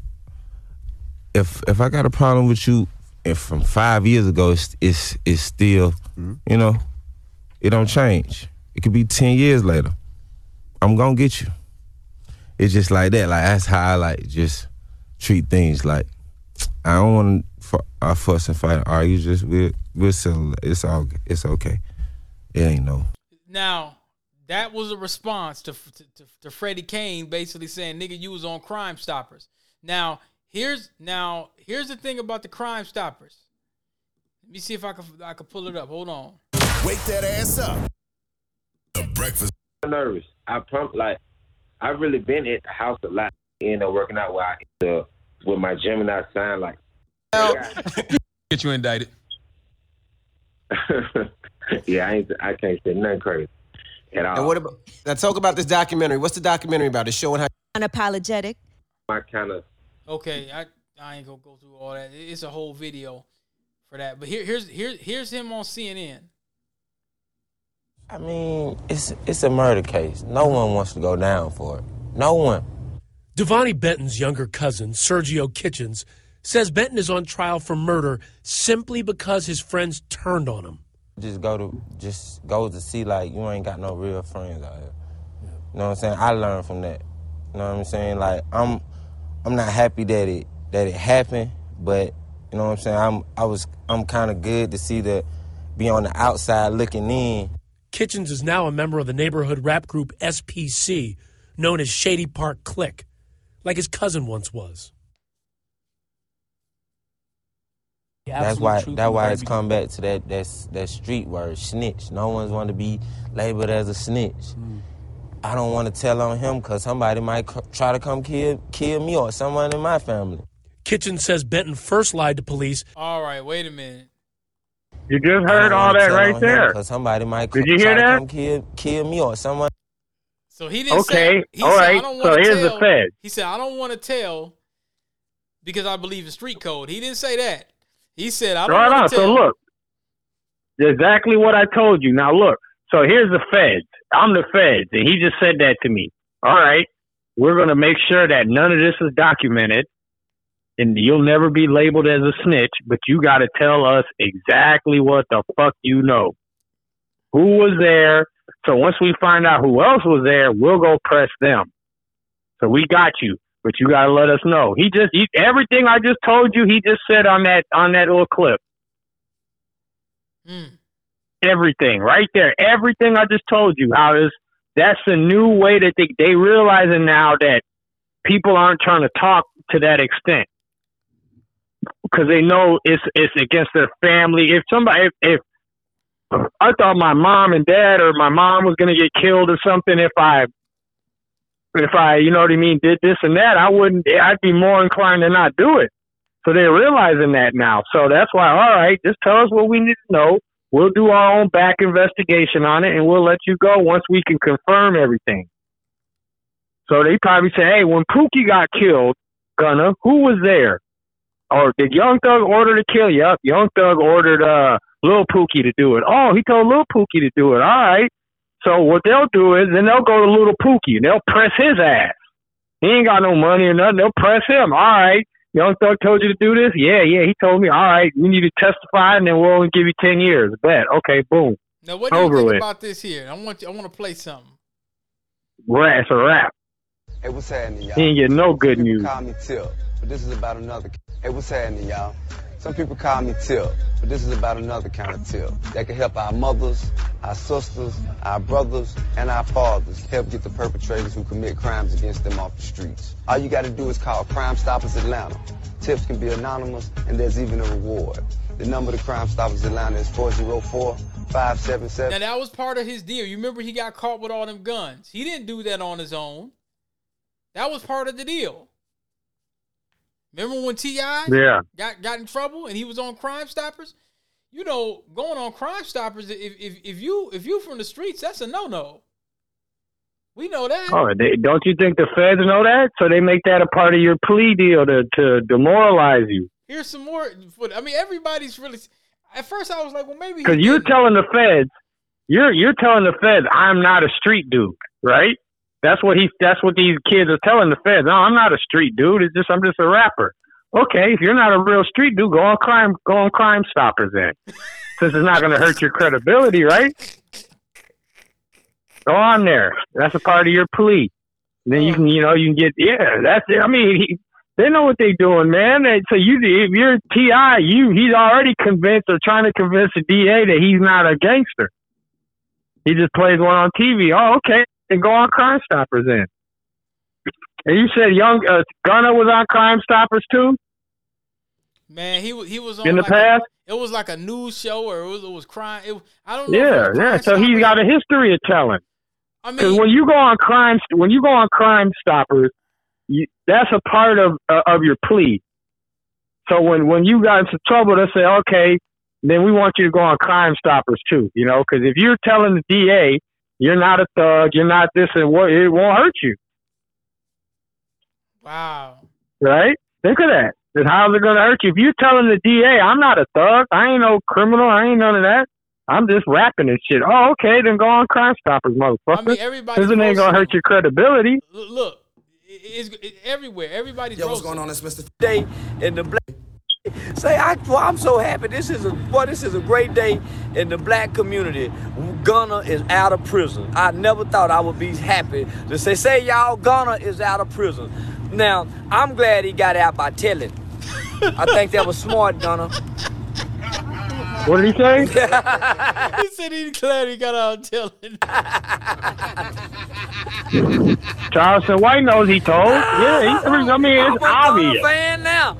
You talking about Gunna Thug got some good news. He ain't get no fucking good news. That's the worst news he could have ever heard of. That day, Gunna. I'm gonna tell, nigga. What? I'm the new Gunna. Yeah. Unless Young Thug is dumb enough to think he's gonna get released too. Like, oh, they releasing everybody, I'm gonna get out too. Oh no, buddy, that's not how it works. It was your money that was circulating. All right, we got the dangle. Who's that? Academics, let's get this live and get it clear. My energy is the same, nigga. I wanna punch, nigga. Yeah, I want to punch, but I'm trying to be nice. That's why Trey just came over here to calm me down as a big brother and say, well, come on now, you got to think how bigger things is going with life, baby. We can come down and be, hey, look here, don't get misconstrued or misconfused. I got the same energy. Trey just got me saying I want to punch for peace instead of punching for grease. I want to punch for peace. If you really talking about that, I'm talking about that. Second of all, black folk, I'm on y'all like, how's all the black folk in the world mad at 6ix9ine? Because he's snitching, but y'all still listening to Gunna music, dripping and waving all the fake dripping that he got going on, and he a whole snitch. It's publicly documented. Now, don't y'all be no hypocrite fake like that. Y'all all on 6ix9ine, but y'all ready to hang with the slime, they're snaking and ratting. Rats and snakes hang together, snitching and snitch. Oh, man. Oh, yeah, man. They told the truth, good. Man. It's not looking good. It's looking horrible for Young Thug. There ain't no way around that, man. It's a wrap. It's not good, man. Listen, that young man is gonna have to deal with it. Listen to this. Now he's denying it. And look, this is some old shit. Listen to this. Okay, guys. No, I do not.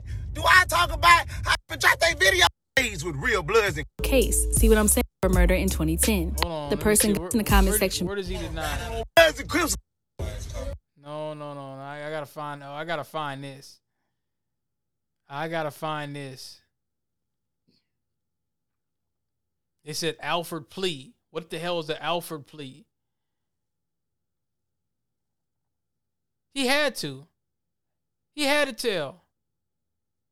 Man, there's no way. Unless that scenario I told you happened, they just woke up and said, you know what, we're going to let you out, buddy. Before your court date, we even give you the court date, we're going to let you out. Just listen to that, DP. Think. You're charged. You're sitting in jail. They ain't even gave you a court date yet, but guess what? Oh, now we're just going to let you go. And let me ask you about this. This is important. This happened on a couple of days ago. Two teens charged with attempted murder of a police officer for shots fired during a chase in Brooklyn Center. So this is, two kids at 18. They said they charged with attempted murder of a police. They were fired at a deputy during a chase in Brooklyn Center. According to the charge, in the early morning of September 15th, this happened a minute ago, a Hennepin County deputy was helping other law enforcement with the search for a white sedan that left the scene of a reported robbery on 57th Avenue North and Emerson in Brooklyn Center. So basically, they start chasing it. The vehicle went through stop signs to high speeds on city streets. Then the deputy heard gunfire. Well, a lot of times they'll say it was gunfire, but it could have been like a,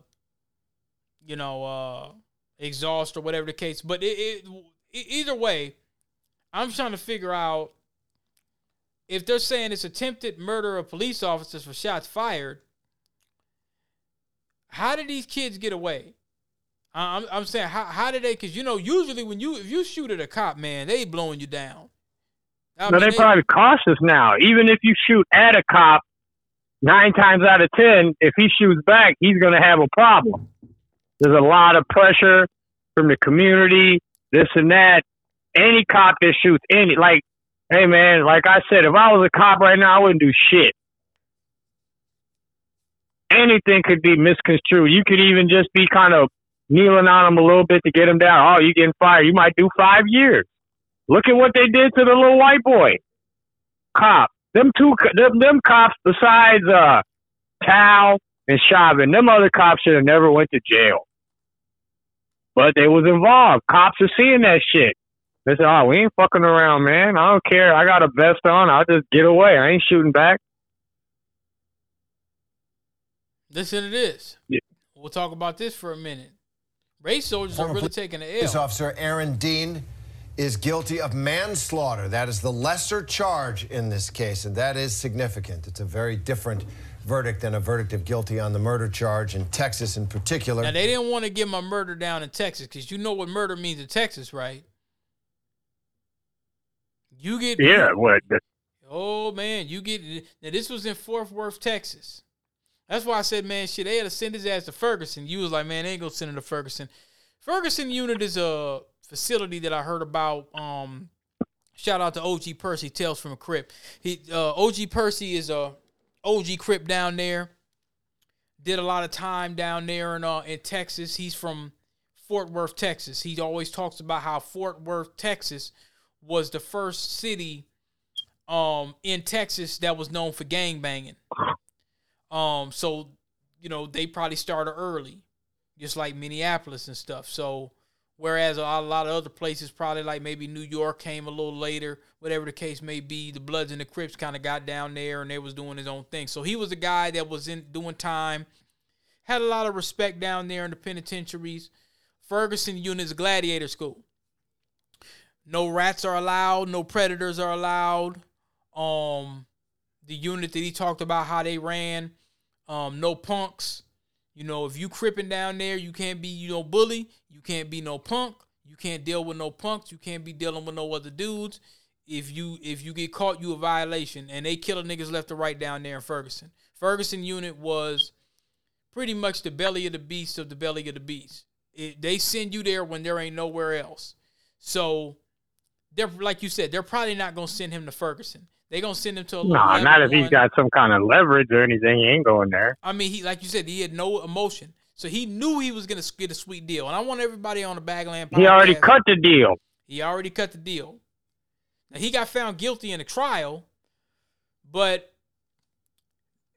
when it comes to a lot of white people, especially cops, black folks, anybody listening to me right now, got to understand. When that murder charge came up, and keep in mind, this was an all-white jury. Wasn't no black folks on the jury. And some people might say, well, there was an Asian person or Hispanic, white. They voted white. That's an all-white jury. If ain't no black folks on that jury, that's an all-white jury. And they basically said, all right, we going to hit them. We'll agree to the manslaughter, but we ain't going to send them one of our own kind to a murder charge, because a murder charge in Texas for something like this, you going to get a minimum 20. It ain't like in Minnesota.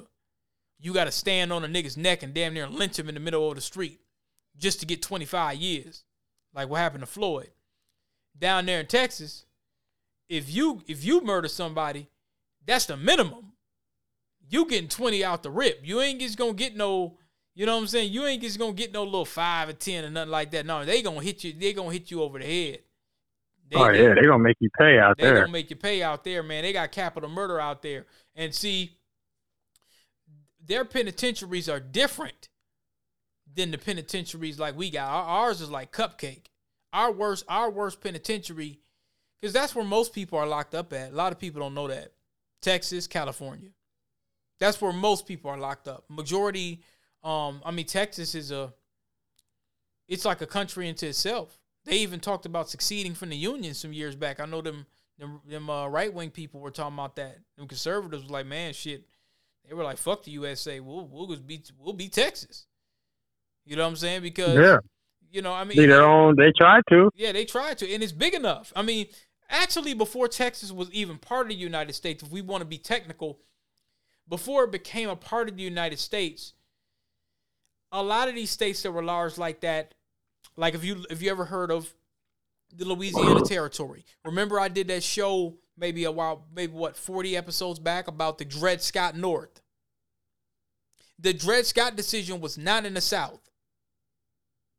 I always tell people all the time that the South gets a bad rap, and I'm not taking anything away from all the lynchings and the stuff happening in the South. I'm not giving the South a pass. There were more lynchings in the North than people would have ever known. More sundown towns in the North than people were ever known. Because what a lot of people will say is, well, it was better up north when niggas left the South. No, it wasn't. It was white supremacy for foundational blacks all around. It's just that black folks felt like, well, hell, if I'm dealing with some white supremacists down here in Mississippi, I'll just deal with some white supremacists in New York or California and just get a bigger bag because there was more economic opportunity. So we kind of moved from place to place because we like, okay, if I'm going to be dealing with this shit, I'll just go somewhere else. And maybe, yeah, it's going to be a bunch of white supremacists. It's going to be racism, but maybe I could set something up for my children a little better. That's how niggas was thinking, bro. So, the Dred Scott North, I always talk about the Dred Scott North. Dred Scott was a brother from the South. He escaped, I think, and went up north into what they call the Wisconsin Territory, which was Minnesota, Wisconsin. You see what I'm saying? He came up here. Like, hey, I'm free. And the Supreme Court was like, no, nigga, you ain't free. And he's like, well, no, I'm not, I went up north. I'm not a slave anymore. I'm free. You know what they told that nigga? This was a northern court. Nigga, we don't have to abide by, a white man does not have to abide by any respect of a black man. Don't matter where you is, nigga. Get back in your cage. So, but we didn't know that, even at South High, we didn't even know that. We didn't know that in elementary school or none of that type of shit. We thought Dred Scott was way down somewhere in Mississippi. No, that nigga came up here, got free, and the Supreme Court, the white Supreme Court basically told him, no, nigga, we don't have to abide by any respects to a black man. They got mad. Huckabee had mentioned that. Some Republican named Huckabee said the Dred Scott rule still applies. And a lot of people... Non-Huckabee. Mike Huckabee? Yeah, Mike Huckabee. Mike Huckabee. They got mad because he ran for president. He said the Dred Scott rule still applies. And a lot of the little white liberals and the little liberal motherfuckers got mad and said, man, how dare you say something like that? And he was telling the truth. It was, it does. I mean, you got Floyd. You got Philando Castile. You got the other nigga that was over north that was beating on his girlfriend. They smoked his ass. There was a bunch of shit going on. You see what I'm saying? It's a lot of shit. 1982, I believe there was a lynching in Duluth. They lynched them niggas in the 1930s. Like, man, there's more sundown towns in the north than in the south by far. I mean, there's still some, but back to Texas though. Anyway, yeah, man. I mean, down there, they're not very liberal on time. But I still believe that he's going to get 2.5 to 5. I think he's too fucking calm, bro. You told me on the phone a little bit ago, he's too calm. There's no emotion. He knows he got a sweet deal. 2.5 to 5 at the max. That's all he's going to get. Nah. He knows when he was sitting there and the verdict, quote unquote, was being read, he already knew what it was. He had already known that in the back in the chambers. It's all about now he's negotiating his housing, getting his right housing. Because you got to understand, when a black man is sitting in there, everybody's mad with him when he's charged. When a white dude is being charged for doing something to somebody black, there's going to be sympathy from other white people and race soldiers because they can understand, quote unquote. I understand. So everybody mad with him. Not at all. But he was mad with him. They're going to cut him a deal. Now his lawyer is going to figure out what's the best place for him to be, where his family can see him, visit him. And, you know, they setting all that up right now. Where's the best secure place for him where he can be all right? And where can he be where he's not around niggas? Because he, you know what I mean? That's going to be the most important thing. They're going to house him somewhere where there's a lot of whites. Them Aryan Nation, them bald-headed white dudes that be in jail prison. Yeah. They're going to love him. Oh, yeah. You kill a nigger, you're cool. You know what I mean? Yeah, that's they like you. That's a he's not going to go nowhere in general population. That's a serial hood hitter. That's a serial hood hitter initiation. Like, remember, out here. And see, again, that reinforces my statement that I made earlier. Well, you know, the South and this, that, and the third. No, the North. Let's talk about the North. Let's talk about the Jim Crow North. Or should I say what I quoted and coined, the Dred Scott North. Let's talk about the Dred Scott North. You remember when Chauvin was locked up, there was some lawsuits and some investigations going on in which he was being provided cell phones. Do you remember that? Yeah. And they told the black and Hispanic officers, hey, you know, this whole George Floyd thing, hey, you Hispanics and you Negroes, we don't really believe that you're going to be able to emotionally be around Chauvin. You're not going to be able to take it. Basically, you're not professional. You ain't able to do your job. So he had a bunch of white guards being around him, and somebody slipped him a cell phone. And on that call, I could only suspect that they said, "Job well done, kid." Oh, that was that person on that phone was somebody connected. That wasn't no ring. I mean, who you talking to on that phone? It ain't easy to get no cell phone in Minnesota like that. No, unless you a cop. Yeah. He probably worked with those prison guards. Yeah, man. He worked with the prison guards. They were sympathetic to his cause. And I think from the outside, somebody... Because remember, you always told me this. You said, who picks the jury? We seen who was protecting his home. You remember that? Right. Oh, yeah. You seen that. That's Klan County, as far as I'm concerned. I mean, you had all these non-identifying suspected race soldiers. You didn't know who these people were. You didn't know if they were cops. They weren't identifying themselves. They all had helmets on, and they surrounded his home to make sure that the pull-up wasn't really going to work. They weren't going to let nobody, throw rocks or eggs and stuff at his house. You remember that? Remember that? That was Blue Lives Oh, yeah, Matter. definitely. That was Blue Lives Matter. I seen it. And out here where I'm at, bro, I see, even when I go to Cub Foods, it's a lot of Blue Lives Matter. It's a lot of the Blue Lives Matter. And like you told me, you said, hey, DP, anytime you see that sign on somebody's car, they're basically saying, hey, the hell with niggas. Especially if they're in the hood. Yeah. They're letting you know I'm not for the black side of that. I'm riding with the police right now, Right. They're letting you know that off top. I want you to be able to shoot niggas and get away. That's what they say. Yeah. That's what they say. Oh, these niggas are crazy. These niggas are uncontrollable. You have to. They don't listen. Yep. They don't stay in their place. That kind of mentality. They don't stay in their place. Now, I want to play some more footage of this. We'll go on to the next thing. Aaron Dean guilty of manslaughter in the shooting death of Tatiana Jefferson. Looking at a sentence, I understand under Texas law of anywhere between 2, the low end to the top end of 20 years. Now, he said the top end of 20. We know it's not going to be 20. He said 2. Now, remember what I said? I said 5. That's just a corral of people. 2 to 5. I say 2. 2. That's it. What, 2. Bro, yep. They might even cut a deal. They might even say, man, hey, man, house arrest. Deal's already been cut. When he was sitting in there emotionless because he already knew everything. It's just they just told him this is just a show, That's all over with. But I want to tell you this story about where I was working at. I can't really mention any, names or anything, cool. But I'll tell you a story. This story is going to illustrate today's young people. Okay, so the place I worked at had a lot of young people there.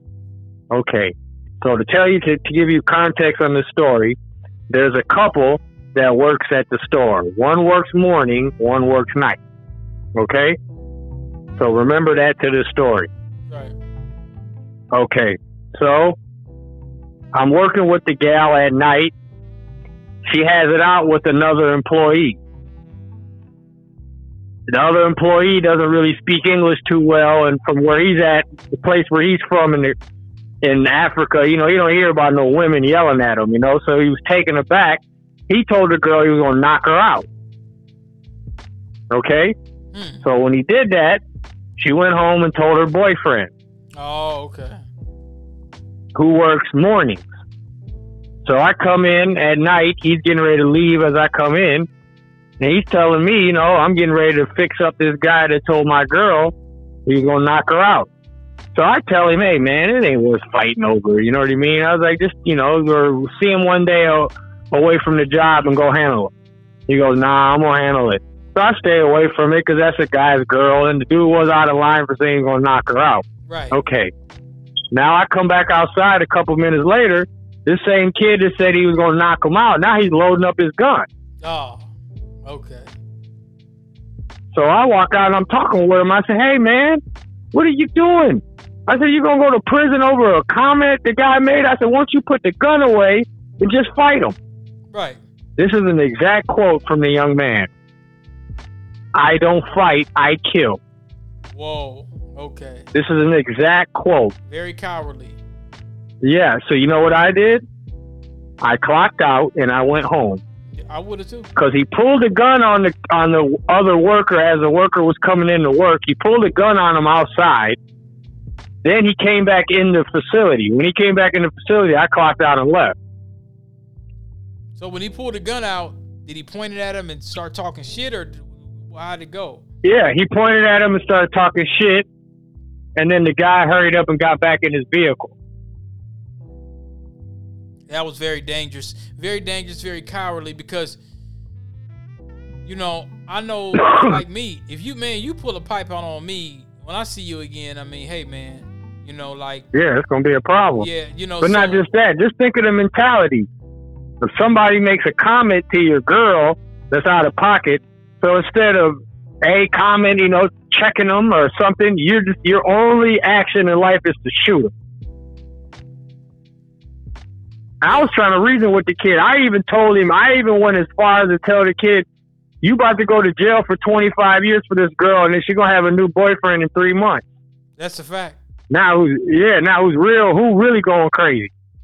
He was like, my girl ain't never going to leave me. No. Once he started talking like that, I realized he was ignorant, so I just let it go, I never really worked with him. I worked with his girl.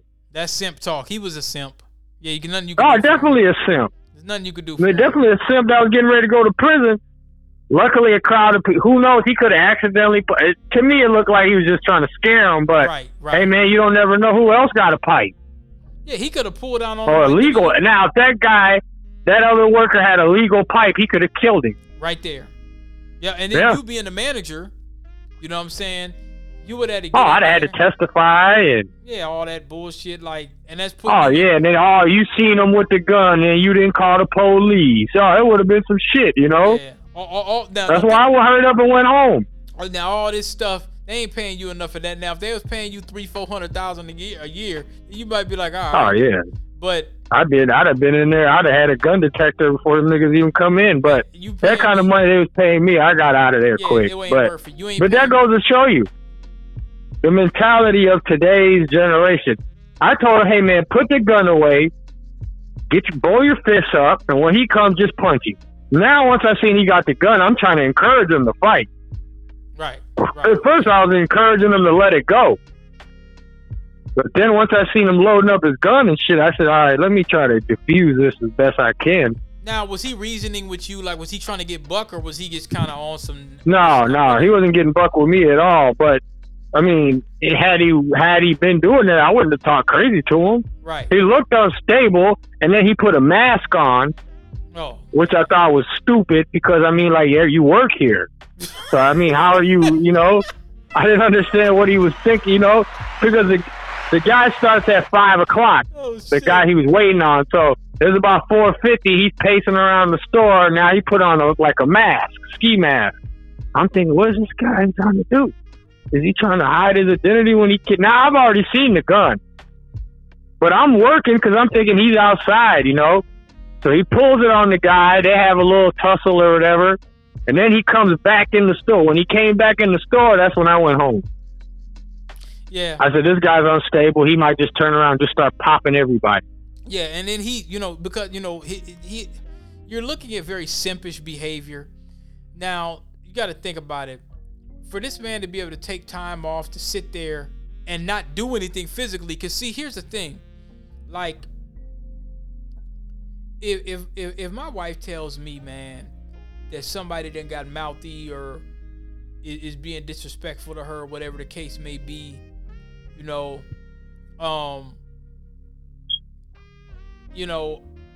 I'm not about to. For one, I ain't bringing no pipe, and I have this rule, man. If I gotta bring some shit, and especially if I'm pulling, I'm popping. So I'm not gonna even bring it to that kind of level or whatever the case may be. I had a situation some years back where my wife calls me and tells me something happened or whatever the case may be. So, you know, I get off work. I'm looking for the nigga in the neighborhood. Can't find him. You see what I'm saying? And, you know, there's a certain way you got to go about doing things. You know, I'm not a big rah-rah person anyway. At that time, in the mind state I was pissed off. So I'm trying to find this nigga. Can't find him. So you know how you're mad, and then, you know, as you go along and stuff, your temperature's going down. You see what I'm saying? So you're like, okay, well, I don't see this person, whatever the case may be. They ain't around. So my thing was, I was gonna walk up when I seen him, hop out my car, and I'm gonna holler at him first. Now, if the nigga immediately starts getting defensive and gets bucked, I said I'm gonna slap him. That's what I'm on my mind. I'm gonna slap the fuck out this nigga because he's just to give him an understanding. If he tries to get bucked and this, that, and the third, I'm gonna slap the fuck out this nigga because I know 9 times out of 10, somebody like that, they ain't never had no discipline. If he really tries, right. if he gets bucker more than that, if he tries to fight back or whatever, I'm just gonna waylay his ass. But then, here's another part you got to think about. If you live in the neighborhood, you probably gonna have to smoke this nigga because he's coming back with a gun. He's not gonna want to fight you. So, all in all, when you look at that dynamic, you have to think about different perspectives. You see what I'm saying? Now, dude, he's simping so hard. And see, that woman is looking at that too. Like, okay, this is your job. Yeah, this person might have did this, did that. Yeah. But it's like the Will Smith syndrome. Every time somebody says that, now, some people say, well, maybe she should have went to the supervisor. I'm not big on going to the supervisor. But the thing is, you shouldn't have brought your pipe. He's at work. He ain't got no pipe on him.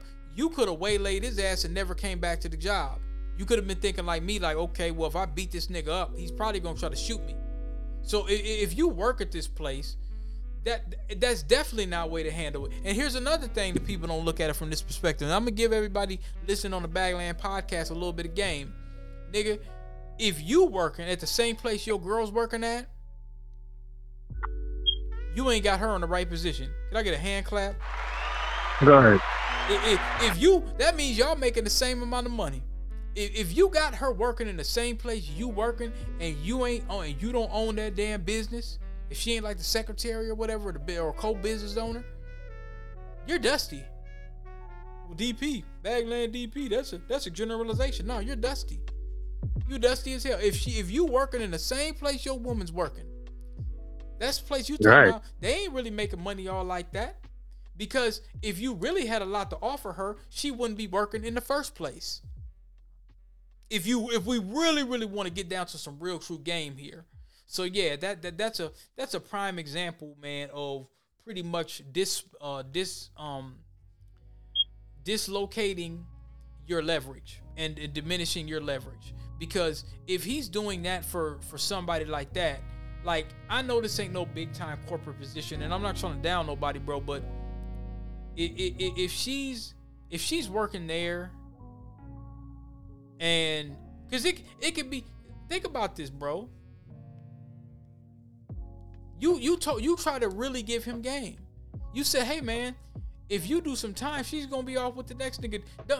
He really doesn't know, bro, that if a nigga that seen her and kind of took a liking to her, pulled up in a nicer ride than he got, making more money than him, doesn't he know that she might decide to choose?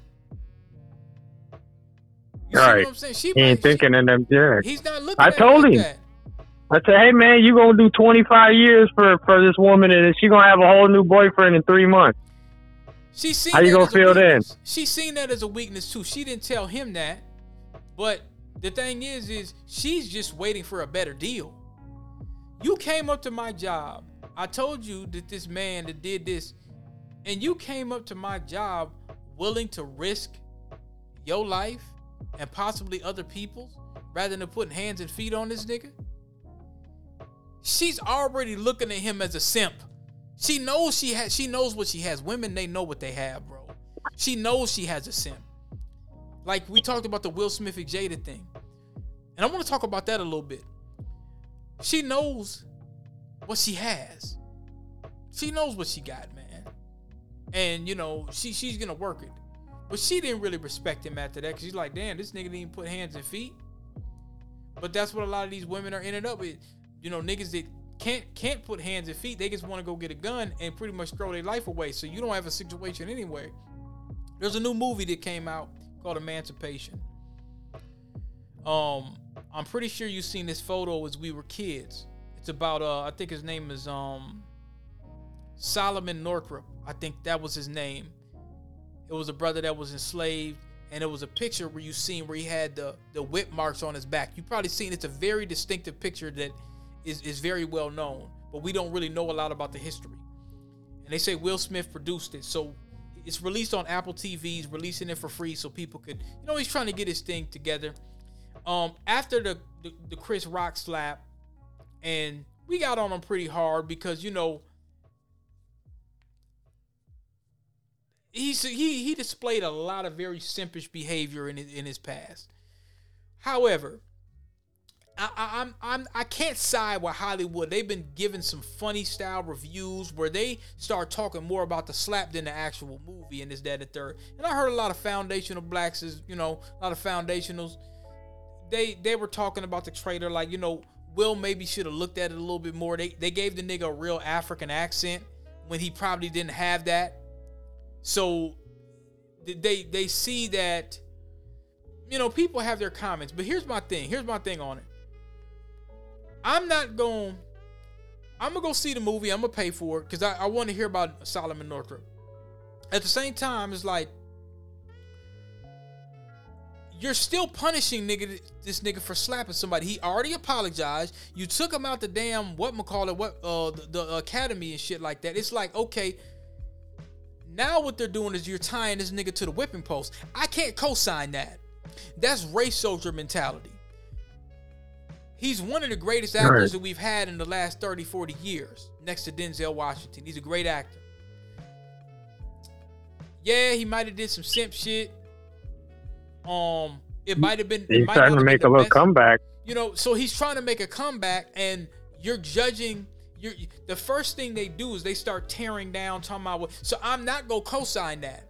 I'm just not. I'm not gonna co-sign you basically telling. You know, Rotten Tomatoes and all these little critics. Me, I'm old enough now where I know better. Where I'm like, fuck the critics. We're black people. Foundational or non-foundational, we as black people around the world, whatever you want to call yourself, a foundational or Hebrew or whatever the hell you want to call yourself, we have contributed to this planet more than any other race on the planet. We're the original people of the planet. This is documented. This ain't just DP talking. These are white anthropologists that will tell you this.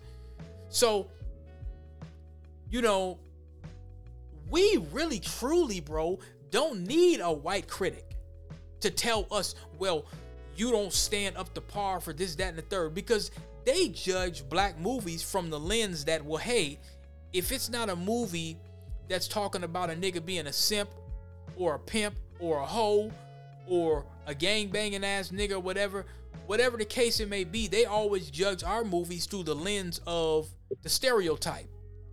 So they got black folks thinking, well, hey, Colder Ice is better. I don't want to be in the B-list movie. I got to be in this top 10. I got to be on some Billy Bob Thornton, Halle Berry shit. They have to demonize you and dehumanize you for you to be able to get a top tier role. And the reality is, we don't have to have that. We can get spin with each other like Tulsa and anything else. We don't really need to have your approval. We don't need to have white approval, because if you really look at Hollywood in the 60s and the 70s and stuff like that, the blaxploitation films and things of that nature, bro, we black folks, specifically foundationals around that time, they saved Hollywood with them little, Jive, Turkey, Cadillac, motherfucker, all that kind of stuff. That saved Hollywood. We always save the fucking day.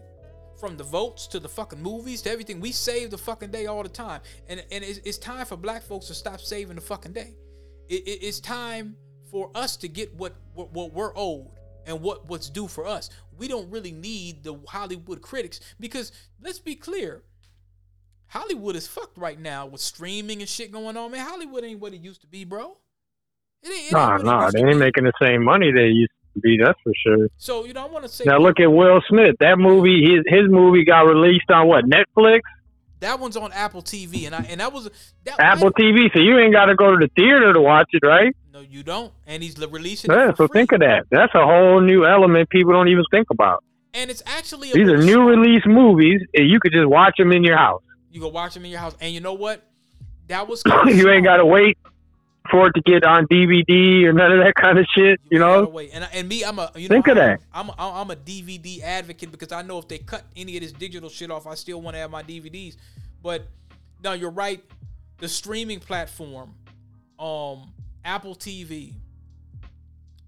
Apple TV to me, I've never had Apple TV. I got Netflix and Amazon and HBO Max, and I got all of that stuff. But Apple TV is like the unorthodox. Denzel Washington released a movie only on Apple TV, so it's exclusive. See, when you do something exclusive, that forces you to go out there. So now what I'm going to have to do is I got to make a decision. Damn, I really want to see this Will Smith movie. Now, the critics are talking shit about it. I'm saying fuck the critics. I still want to see it. You know what DP going to do? DP going to get a subscription for Apple TV for $5 a month. Now, I might cancel it, but I want to see it. Now, it's free on Apple TV, he says. But I understand why he did that, because a lot of the other places in Amazon were playing games and stuff like that. So like I said, I'm not going to let any of our perceived simpish behavior override the fact that because see, if they could do this to him, they'll do that to DP. He's still black. It doesn't matter what the nigga did. He's still black. You see what I'm saying? So I have to look at it from that lens too. I have to say, well, okay, well, Apple TV. Well, why didn't you go to Netflix? They probably didn't cut him the deal he wanted. And, and then maybe, they ain't had a slave nigga movie in a minute. You know what I'm saying? So they probably said, okay, well, because Hollywood, they love slave movies. They love seeing niggas degraded and whipped and raped and all this kind of shit. So, yeah, they'll put that out. But I looked at some of the reviews. Me and my wife was looking at it, and we were just talking about it. I was like, damn, man, this shit is really, like, they kind of leaving the cinematics out. Like, they were focused more on, well, it's an action movie, so it kind of takes away from the history and this, that, and the third. And I'm looking at these same motherfuckers like, if I ask you to tell the story, you're like that teacher when I wrote that reparations report at South High and wouldn't accept it. They remind me of that, bro. They remind me of that real heavy. Like, okay, well, this wasn't accurate. This wasn't accurate. Okay, well, all right, let me give you some accuracies. Let me give you some facts. Oh, I can't accept that. Well, you just said you want to listen. You want some history. You want some information on history. Let me go to the next subject real quick. Now, listen to this. Now, this lady got bars. I want you to hear this. She got bars. This is bars. They even managed to get you out and free in time for the holidays. Hold on. How do I? Okay, here we go. This sister got bars. Happy for you, Brittany. You didn't deserve that treatment in the first place. They even managed to get you out and free in time for the holidays. But if y'all think for 1 second this was anything but political, this really shows how easy politicians can get those votes swayed. Save the black, gay, female celebrity. Hit 1, 2, 3 fold disparities. Cue the photo ops with Biden smiling like he won. Meanwhile, millions of Britneys are sitting in U.S. penitentiaries. Got him. Started from the bottom. His 1994 crime bill is not forgotten.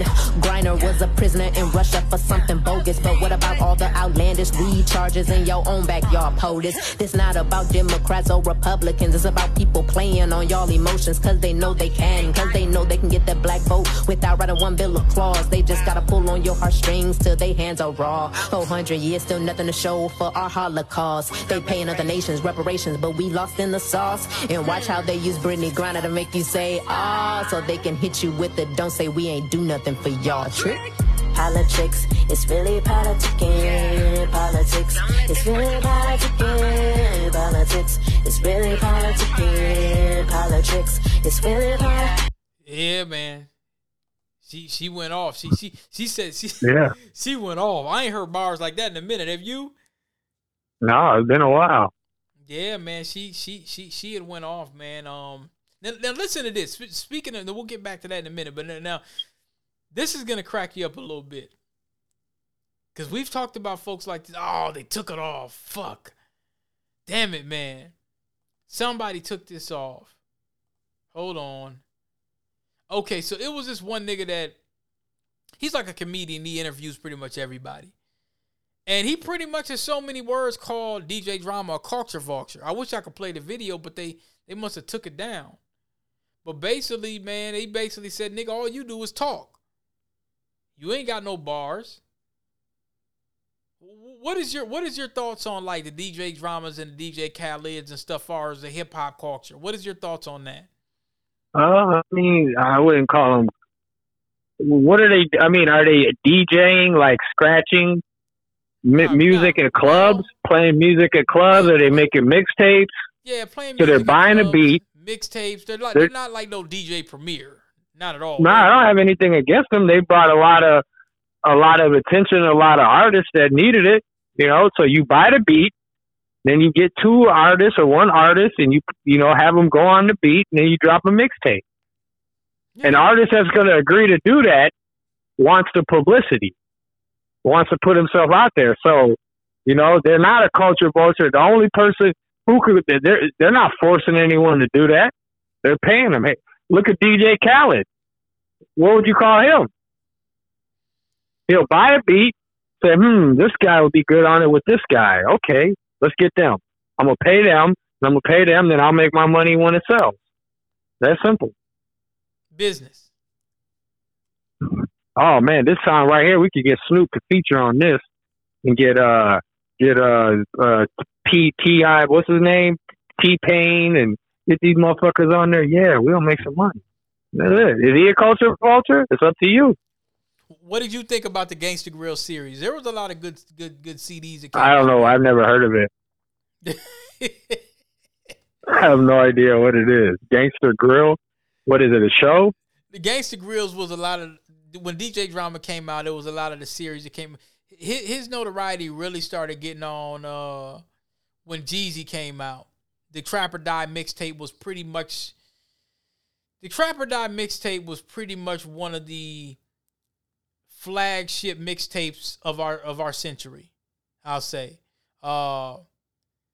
When artists basically started to, you know, have a DJ yelling over the damn tape. Like, that Trap or Die mixtape, I'm going to tell you something. When mixtapes was around, it got so bad that the feds started raiding niggas' houses for that shit. They thought niggas was selling crack because Jeezy and DJ Drama and a lot of them dudes, what it was is, and this was a real conspiracy, the record labels would pay people like DJ Drama to make the streets hot because, as I said before, black folks, we make shit hot. We're the culture. We are really, truly the culture. Like, I remember I sent you a screenshot of all the genres the black folks made here in America. Like, everything. Like, we're really the culture. If it don't move unless we make it. So they're like, well, damn, we don't really got no sway. So we just got to pay some niggas to find some talent. And the streets was mixtapes. You know what I'm saying? Mixtapes was the streets. Like, so the record labels, they needed the DJ Dramas and the people, DJ Smalls and the, you know, the DJ K Slays. They needed them. So what they would do is they would pay them, you know, to get a mixtape going because it has to start with the streets. It has to start with the block. I know because I was part of that shit. Like, I used to sell mixtapes and, you know, CDs and mixtapes, and I used to make mixtapes and stuff like that. So I understand what was like really big back then, bro. Like, it was getting to the point where, let's say, like you said, DJ Drama, he'll take a tape. You'll take somebody like Jeezy. He's an up-and-coming artist. He'll have a couple songs. And this was before, like, you could, you know, before the heavy, this is before streaming and shit like that, where artists could still making money with CDs. Niggas had CDs. I mean, streaming, iTunes just started kind of coming around. So you're an artist. You getting a little hot. But the internet's cracking. So you'll have Trap or Die mixtape, or you'll have DJ Drama. He'll be starting his brand. He started off, I believe, in college doing this stuff. So he does this. You do a tape with an artist, and then you get on there. You get all his songs. The record label will pay the DJ to find these artists and to work with them. But a lot of the songs will be songs that they're supposed to use for the album on the record label. So they will come up that what they would do, yeah. But see the label, the way they would do it is grimy. The label would pay the DJ to work with the artist. But then the feds will be like, well, wait a minute. This Trap or Die mixtape is selling for like $7. It ain't got no barcode. Trap or Die ain't in Best Buy like that. It ain't in Sam Goody. You ain't cutting us in. You see what I'm saying? So, right, yeah. So it's like you selling drugs. Yeah, it's like dope. They pull up to the studios. They actually had a raid, bro. I'm going to pull up this article in a minute. They had a raid. And they pulled up, and it was a bunch of DVD machines. A little duplicators. Like, I had a duplicator machine. And they were like, well, where's the dope? And they're like, well, damn, ain't no dope. They're seeing Lamborghinis outside and all kind of shit. And they're like, what the fuck? How? Where's the dope? There's no cocaine? I thought it was a ploy a little bit. So they confiscate all the mixtapes. They confiscate all this stuff. It's supposed to be copyright laws. You know how you watch a DVD back in the day where it say $250,000 felony, 5 years and all that bullshit. But the record label would be paying niggas like DJ Drama to do that shit. They paid them to put songs and to make the streets hot. So here's my conjecture. I believe that the record labels was paying the people like DJ Drama and then sending the feds to come in and raid just for the sake of, I don't know. I think sometimes when a lot of artists, even this Gunna situation, I think there's more than meets the eye. I really don't believe he just told and that's it. I think they basically told these niggas, hey, you too hot. Like Thug. I had some inside sources, you know, that from Atlanta that said, well, Thug was basically trying to build shit for people. He was trying to do a lot of stuff for people. They're like, oh, no, nigga. You trying to be positive? Oh, you a gangbanging nigga. You ain't supposed to be positive. Yeah, he might have been doing positive things, but that wasn't the only thing he was doing. I think that the record labels, I think that they were becoming more independent and didn't need the labels anymore. And I think that some of these labels basically are working coinciding. We see evidence and stuff like this with Sam Cooke, where niggas mysteriously end up dead or DP. You're running around the truth, DP. Did Young Thug order hits on people? We haven't confirmed that yet. I mean, that's the $1 million golden goose.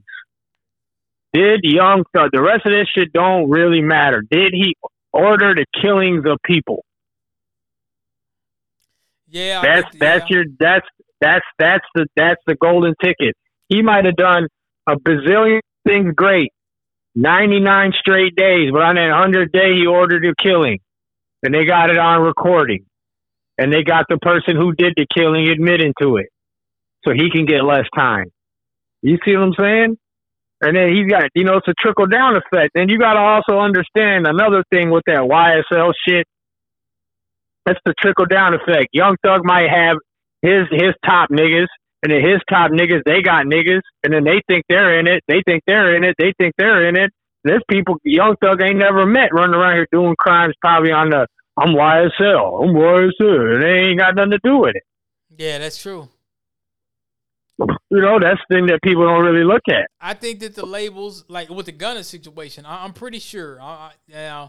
He probably told. But I think sometimes with the labels, just with the R. Kelly shit, I think the labels will be like, look, man, nigga, you got this big ass case, sign over your royalties. I think they right. I think they do. I think they got something in order where they like, look, nigga, you about to do some major time, sign over most of this shit. We'll let you do your little shows or whatever, then go on Crime Stoppers.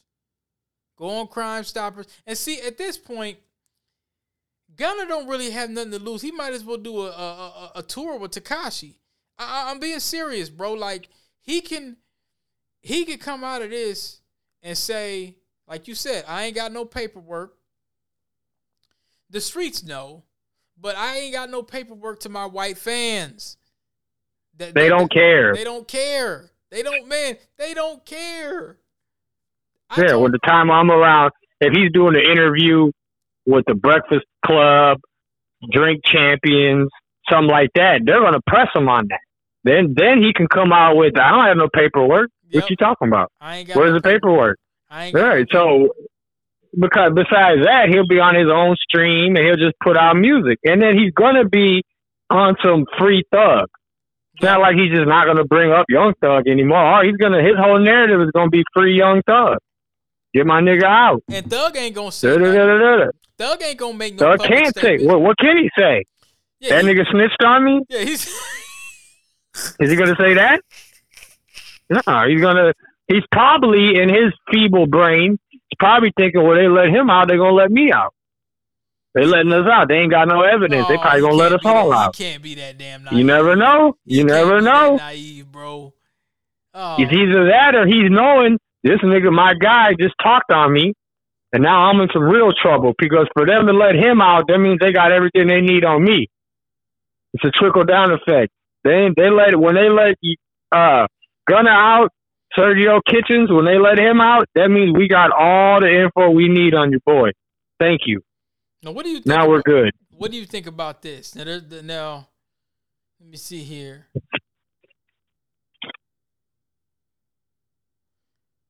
Hold on, let's see. Okay. Now, this is something that I talk about from time to time. There's this sister here, and I agree with her wholeheartedly. Real nice looking sister. I will forever be against baby mama culture as a young Black American woman because that disease is something that affects my community the most. And for those of you who like to come into my comments and believe that marriage does not matter, I swear to God, I really want y'all to just run into a brick wall super fast and just pass out. Y'all make me sick. Like, oh my God. Oh my God. You cannot sit here and tell me that marriage doesn't matter or marriage doesn't have an effect when 75% of Black children are raised in single-parent households. Oh, I'm sorry, fatherless homes. Let's just call it what it is. And 1 out of 4 Black women are only to get married. That is a big problem because what affects you the most, more than race, more than economic class, more than education, is whether or not there is a father present in the household. I don't know why that is so hard for y'all to comprehend, but it matters. And as a woman with no children, the best gift that I can give my kids as a father who actually wanted them, as a father who was legally committed to their mother, in the household, present, raising our children together under one roof. There is nothing cute about giving a man a child who didn't think that you were good enough to give a ring to. And for those of you who still like to believe that marriage is just a piece of paper, marriage doesn't matter, I'm going to end that conversation today. Do you all remember the movie Diary of a Mad Black Woman? And when Charles got shot and he was god awful to his wife Helen, but he was with the mistress. And when he got shot, the mistress wanted to cut off Charles' life support, but Helen wanted to save him. And she had the right to do that because she was legally his wife. So that just goes to show when real life issues occur, nobody is looking for anybody but the wife. His wife is the only person who can make those type of calls. Not the baby mama, not the longtime girlfriend, not the mistress, his wife. The person that he got down on one knee to, the person that he went to the altar in front of God and the community and vowed his life to, is the person who was only allowed to handle. Now that was that right there to me was some that was the foundational spirit of Tulsa, the foundational spirit of Nicodemus. That you really don't hear that narrative from this generation. And I blame the civil rights generation and the baby boomers, and I talk about that a lot in my book and stuff, man. What are your thoughts on that when you look at Minneapolis and St. Paul as a whole? I mean, I would say it's going downhill. It's becoming a place that's known for around America. This is a place you need to be if you're on some, you need help. Either you need help or you want help, which is two different things, But it's become a safe haven for drug addicts and homeless people. There's a narrative now that all I need to do is get to Minnesota. As soon as I get to Minnesota, I'll get housing, I'll get a government check every month. It's become laughable. How often do you see? How often do you see in your daily, Well, we could just talk about just the surrounding neighborhood. How often do you see black families walking together? Never. They'll be in the suburbs if you see them. Now this is the fentanyl era. Let's keep in mind it is for our listeners tonight. This is the fentanyl era. Now. Oh yeah, not only is it the fentanyl era, it's also it's the era where if you got any sense, you're getting out of the city. There's really nothing going on in the city, especially if you have a family. If I ever decide to start a family, it's not going to be in South Minneapolis.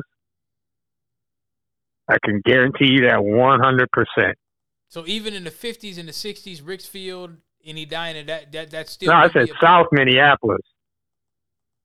Okay. So like where I am now. Okay. Yeah. In the heart of the city. No, I'm cool. I'd rather my son, I can teach him about the ways of the world. He don't need to be learning shit on the streets. There's nothing to learn on the streets. The best thing to learn on the streets is to avoid the streets. And there's nothing there. You know what I mean? There's nothing there. There's no badge of honor in calling yourself a thug, or gang. Look at the young thug. Look at his ass. You won't be seeing. Hopefully, all the Young Thug fans got pictures saved of him because you won't be seeing him for a very long time. I hate to say it. And if he was ordering a hit, and they have him recorded saying, "Niggas getting soft. Y'all ain't killed no one today." That type of bullshit. It don't fly. That's young black kids that he's killing. He ain't killing little white boys. That is true. Take that into account too. You talking about black families? That's black families he's destroying. Now with that sister there, I can only suspect that you have a lot of the hood rat feminist retort that would try to tell her, well, I don't want to hear no man tell me what to do, blah, blah, blah, blah. You hear a lot of that. fuck nigga free, I'm independent, this, that, and the third.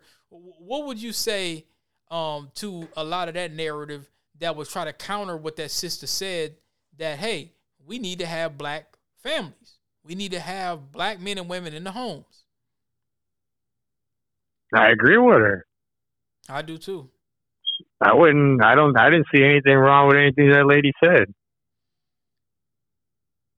You're hearing. I thought she was right on point, if you ask me. I'm starting to hear a lot of more. I'm starting to hear that narrative becoming normalized now, which is a good thing. Because it's like, and like they say, the village raised a child. In the motherland, that was just common law. I think a lot of that was lost heavily. I'll say the late 60s is when that really started to deteriorate. From my technical knowledge. I'm not an expert at it by no stretch of the imagination. But looking at the breakdown of the black family, you know, I always send you those pictures.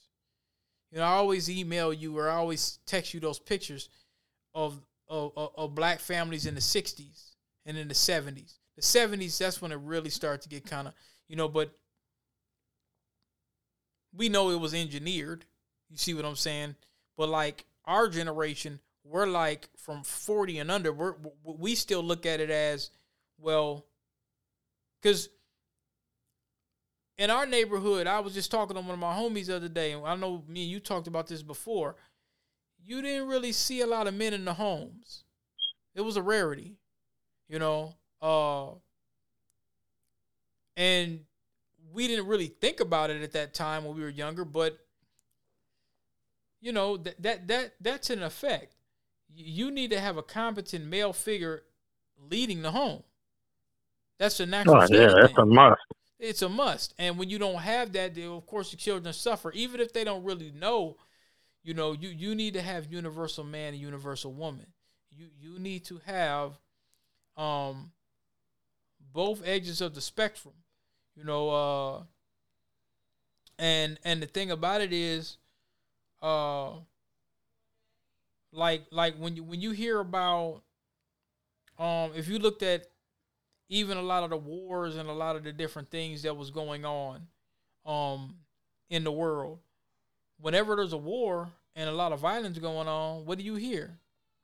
You hear a bunch of women say, hey, man, put me in the kitchen. I ain't trying to go out on that battlefield. A lot of them women in Ukraine were talking about that. Like, hey, I ain't trying to go out there because they could talk If they gave the men a lot of them options, they probably would do that. The same thing. You could be in the kitchen or you could be up here on the front line. A lot of them motherfuckers would be doing the exact same thing. Shit, yeah. That shit ain't no fucking fun. No, it ain't.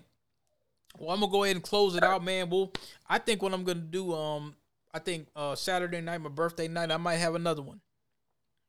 So, oh man, I'll be here, man. I'd love to be on.